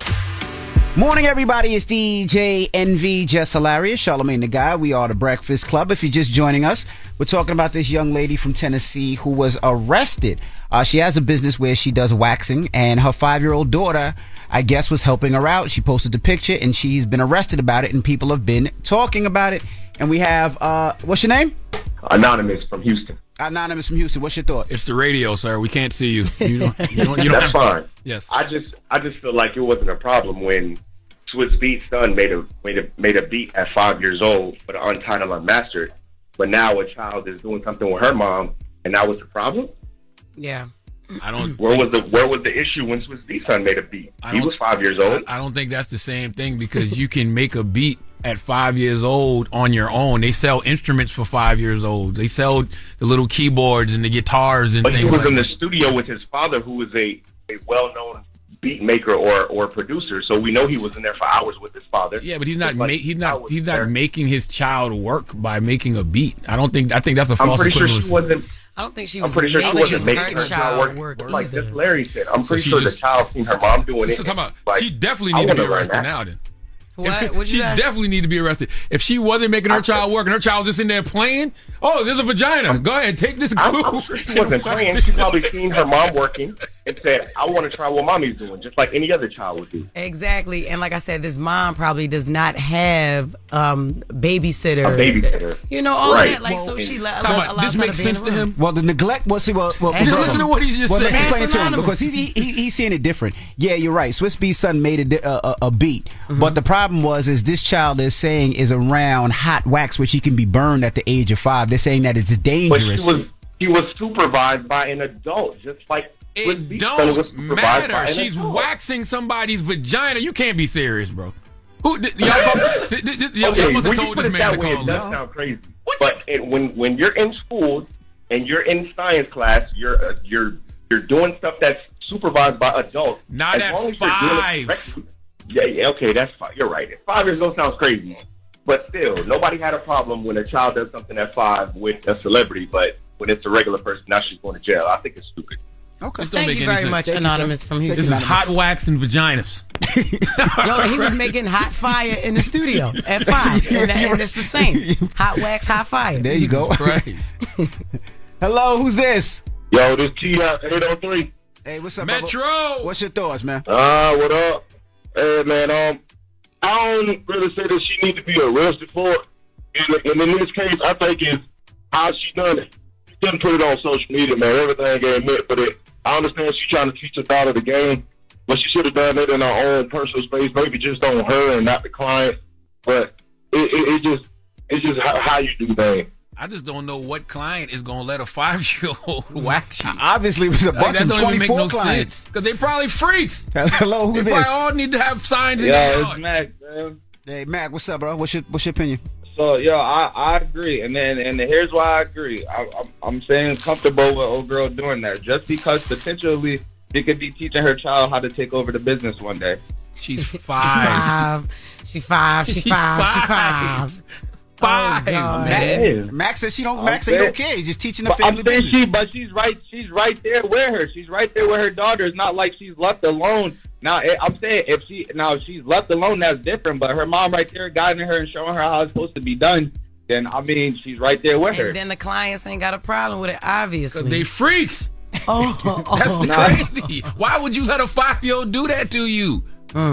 Listen, the Fair Labor Standards Act sets the minimum age for employment at 14 years for non-agricultural jobs. Okay?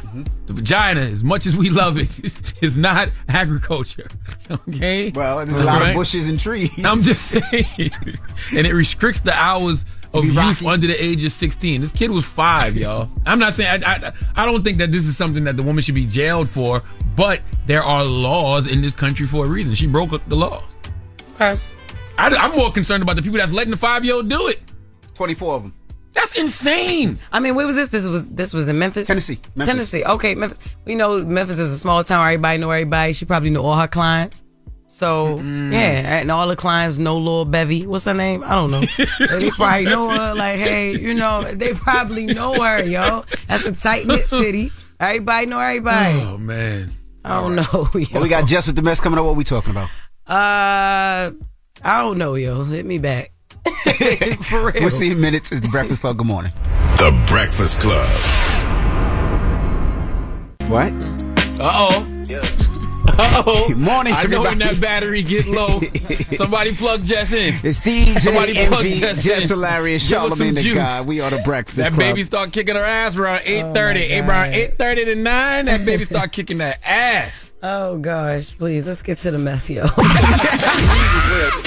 is Jess Hilarious, Jessica Robin Moore? Jess don't do no lying. Jess is going to bring you numbers. Jess with the mess. I need this real. On The Breakfast Club. I know they know the difference. This is interesting. Bradley Cooper recalls pitching a role at Beyonce's house. So during an interview with SAG-AFTRA, Bradley spoke about pitching a role to Beyonce. He wanted her to play Allie, the main role, the main character in his movie A Star Is Born. And this is a really good movie. Did y'all see that? A Star Is Born? No, I heard about it. Oh, it was so good. It was so good. It made me cry and a bunch of other stuff. But this is the audio. This is what he said. He said, okay, if you can make it for under $25 million and you can get Beyonce, I'll do it. And so then I went to Beyonce's house and Jay-Z was watching Judge Judy. I still remember. No. Yeah, I'm not kidding. Stop it. And I was freaking. I remember I had this weird cough when I was pitching it to her. Like, it was so crazy. I'm like, and then this, and it was crazy. And then she was incredible and so was he. And we developed it for like a year together. And she's one of the greatest people of all time.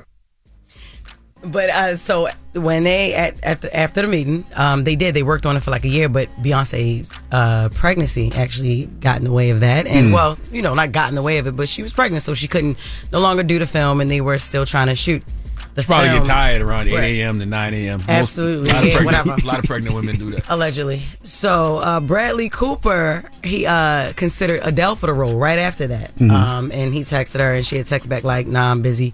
So then Lady Gaga ended up playing the main character after Beyonce fell through.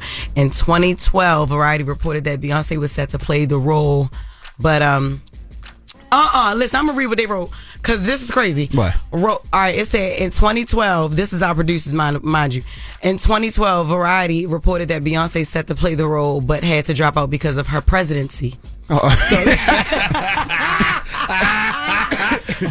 producers wrote that? Yeah, yes. I'm telling you, because that's a great story. I think you should run with that. But she is the boldest. Oh, it definitely says presidency. Beyonce of the United States. We saw that. Okay, but no, don't try to make presidency. Because they're gonna be like, just tired and dumb. What's going on? No, it definitely says presidency. Yeah, but I will say that's a prime example of what's for you is for you because Lady Gaga won an Oscar. Yeah, she did. For that role. She did, and I'm so happy about it. Yo, the movie was great. That's when I was like, yo, Lady Gaga with the acting chops. And the film was successful and made over $436 million worldwide.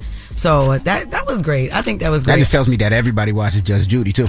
Yeah, but yo, did you see how psyched the guy was? No. Judge Judy? Are you, Judge Judy? Stop it. Judge no. Judy? Those people don't watch TV. Like, okay, school me. I missed the Judge Judy thing. What Bradley Cooper told the guy that he sat down to the interview where he was like, I went over, I pitched the movie to Beyonce. Jay-Z was watching Judge Judy. He was like, no. Oh. No, there's no way. Like, it's Judge Judy. Yeah, why wouldn't Jay-Z watch Judge Judy? Now, what if Jay-Z send him a cease and desist like, yo, I don't want these niggas to know I watch Judge Judy. It's a cease and desist. She's the presidency of what? You said Beyonce, what, she was what? Send him a cease and desist. She was 9 months president. Cease and desist. What you say? Oh, my God. Anyway, moving on. I meant to say cease and desist. Castanet confronts Shannon Sharpe for saying he's short. During an episode of First Take, Shannon Sharpe spoke about Jaylen Brown jumping over Castanet for the dunk contest. Castanet was sitting in a chair, so Shannon Sharpe said he was 3 feet tall. This is the audio. The man's already 3 foot tall. You put him in a chair 91.5. Oh, you said it! Oh, no, I didn't know you said this. Said it! You! No. Is this national TV, my? Why just go straight like that? I got static with this. Nah, Shannon, you gonna have to see me. Yo, he glad to see you. Yo, he is so funny to me. For those who don't know, Castanet actually played in the Celebrity All-Star game. And Shannon he tried Sharp to play. Was they would not pass him the ball that whole game. And I felt so bad for him. They were disrespecting Kai. He was wide open mad times. They were disrespecting him. He tried to play. Yeah, shout out to Kai. Don't invite short people places. Don't invite us short people places if you're not going to give us the respect we deserve. Kai's taller than you, though. No, he's not. Or don't invite people to places and then uninvite them because of their past. That's true. Shannon Sharp was his coach. Shannon Sharp was the coach, so that's why he was calling him coach at first. And it's Castanet is reportedly 5'3". So this is what he's about the same height as you, Charlotte. I'm 5'7". You're not 5'7". You 5'7"? He's not 5'7". Charlotte, you are my height. I'm 5'3" too. So we're not the same height. Yes, y'all are. Oh my God, he don't never got no shoes on. I would tell you to stand up, but you're pregnant and you get tired. So I wouldn't want to conserve your energy because you still got an hour to go. Definitely not no damn 5'7". You 5'3". I'm 5'7". You 5'3". But Shannon and Kai talked about it. Play number 3. Hey, hold on. Yeah. Why you call me 3 feet? Hold on, bro. Stop lying to these people, bro. How tall are you, Kai? 5'9". Kai, don't do that, Kai. I told you he was 5'9". Oh, how tall you think I am? 5 feet? 5'5"? Yeah. Bro, 5'9", bro. Ocho was in a hole, though. Look, I ain't 3 feet, bro. And I'm not 1.5 and stuff like that. No, Kai. It was not a knock on you. I was saying, if you look at the other guys, they jumping over Shaq. They jumping over Taco Fall. They're jumping over a Kia. Even if they jumps over you, he put you in a chair. Now you have the height of what your original height is. I thought I was going to be standing up on the chair. But he told me to sit down. I was confused. I didn't know what to do. Don't ever defend your shortness because short people live longer than taller people. That's all you got to say to them. That's a fact? That's a fact. Short people live longer than taller people. So you're saying the whole NBA got a good chance of dying before you? Yeah. That's what you're saying. That's exactly what I'm saying. So Kai said he's 5'8", so he's taller than you. He said he's 5'9". So, but he's taller than you. He's not. He's 5'3". We know he's not 5'9". At what age? What height are you a little person? I think 4'11". And then as a man, because I don't think we trip about it. We women, we don't trip about that too much. I mean, I don't know. As a little man, I never thought I was short till I got around tall people. What height is Kevin? No, you short. Kevin Hart? Yeah, he's Kevin shorter and Costa than not you. probably the same height. Yeah, because Kevin is shorter than you. Because Kevin is shorter than me. Yeah, he probably about 5'4", 5'5". No, Kevin's like 5. Because Duval is Kevin's about 5. Because Lil Duval almost got a check. He's shorter than me too. Oh my God! No, he's for real. He was like an inch away from being a little person. He's 5'2", yeah. Or dwarfism is what they call it. Dwarfism. Dwarf height. I might be 5'4" then, because Kevin is smaller than me. Dwarfism is what? 4 feet 10. 4'10". Yeah. So okay. Duval just missed it by about 4 inches. So he could have got a check. You get a check for being a dwarf? I did not know that. Yeah. But the moral of the story is short people live longer than taller people.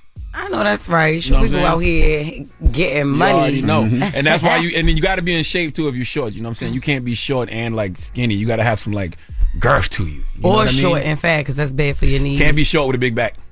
Salute to the Big Back Brigade, too. Right. Hey, drop one of Clues bombs for the Big Back Brigade. I cannot believe that they made me say Beyonce couldn't do the movie because of her presidency, yo. And then I turned around and said Jay-Z should have sent them a cis and deceased. A cis? Like, damn. So a whole cis? Is it puffing it too? And a deaf. And a deaf. Like, yo, please, no. All right. People's Choice mixes up next. It's The Breakfast Club. Good morning, y'all. Wake up. You're locked into The Breakfast Club. Morning, everybody. It's DJ NV, Just Hilarious, Charlamagne the Guy. We are The Breakfast Club. It's Black History Month. What we doing? Listen, man, it's Black History Month, so salute to my guy B. Dot. Every day during Black History Month, he puts out an episode of I Didn't Know, Maybe You Didn't Either, which is a podcast that tells you about a lot of things in Black history you may not have known about. So today, B. Dot is telling you the story of Alice Sebold and Anthony Broadwater. Let's discuss. Y'all, this white woman, Alice Sebold, randomly picks a black man off the streets as the man that raped her. He does 16 years before the story is proved to be false and his conviction overturned. And all Alice Sebold has to say is, I'm sorry. Alice Sebold wrote a book, Lovely Bones. It was turned into a movie with Mark Wahlberg's son. Never seen it, never will. But she was 18 in college at upstate New York in Syracuse in 1981 when she was in the park. There, as a freshman, she was raped. Months later, she said she was walking down the street and came face to face with the man who raped her. The man approached her and he said, "Don't I know you from somewhere?" And she was frozen with fright. He was arrested, and she took the stand and ID'd him as her rapist. Now, there was a big-time director in Hollywood that was doing a movie, Lucky, based on the memoir of Alice Sebold's rape. But he said that the trial transcript in her book didn't quite add up, and he had questions. So after doing some investigating, came to find out she was big cap. She eventually issued an apology. It sounded like this. "I am so sorry. Most of all, for the fact the life you could have led was unjustly robbed of you, and I know that no apology can change what happened to you, and it never will. If you don't shut up." Anthony Broadwater received $5.5 million from the state of New York last year. It's crazy, because even after he was arrested, she picked a totally different man in the police lineup, but Broadwater was still taking the trial. He got released in 1999, but still had to register as a sex offender until the conviction was vacated in November of 2021. He got his M's last year in 2023. Now, how the hell does she just get to ride off into the sunset walking her puppy down the streets? Just living life. How is it not a law yet that if you allege someone raped you and that person gets time and it comes out that without a shadow of a doubt that you lied, why don't you get the same exact time that that person got or would have gotten? This man, Anthony Broadwater, now 62 years old, was falsely incarcerated for 16 years in 1982. And now, 42 years later, he's just getting paid for it. He's only free because Alice Sebold's book didn't match the court transcripts, and a Hollywood producer was doing his due diligence before making it into a movie. How many innocent men are incarcerated and have been incarcerated for years behind false accusations and allegations that won't be fortunate enough to have their lying-ass accusers write a book to be eventually researched for a potential film? Huh? How many? The reality is I don't know. And maybe you don't either. All right, salute to B-Dot. Yeah, salute to the good brother B-Dot, and make sure you subscribe to I Didn't Know, Maybe You Didn't Either on the Black Effect iHeartRadio Podcast Network. All right, when we come back, we got the positive notice to Breakfast Club. Good morning. Morning, everybody. It's DJ NV, Jess Hilarious, Charlamagne the Guy. We are the Breakfast Club. It's time to get up out of here. We got a salute to the Peoples, Mario and Mandela Van Peoples, for joining us this morning. Yeah. Yes, man. Legends. Mario is definitely a legend, man. And it's so interesting because, as I said during the interview, we used to see Mario and Melvin together. And then Melvin passed away a few years ago. So now you see Mario with his son Mandela. Yep. So it's just really dope to see. That's Salute right. to them carrying on their legacy, their family legacy. An Outlaw Posse comes out March 1st, the new movie. That's right. All right. And Jess? And listen, it's Jordan Peele's birthday. Happy birthday to Jordan Peele. He is so funny. I just got finished watching Key and Peele. I watch Key and Peele almost every day. But Jordan Peele's birthday today. And Nina Simone. She's an Aquarius. I didn't know that. Wow. Had no idea. Happy born day, Nina Simone. Happy born day, Jordan Peele. And speaking of birthdays, my birthday party is March 2nd. That's on a Saturday. It's surrounding CIAA in Baltimore. And look, all right, all y'all Charlotte people, I know, yes, Charlotte, it was lit in Charlotte when CIAA. I ain't gonna lie, I used to come every time.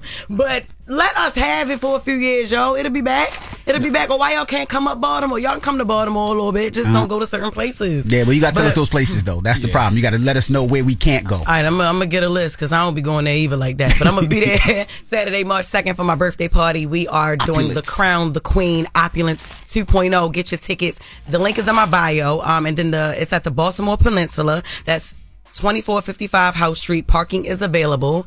And hit up Dave Cowser for the party, for the tables. And it's Baltimore, so all dummies get in free before 11. First of all, you're not even allowed to say all that because, that's why you can't even come through now.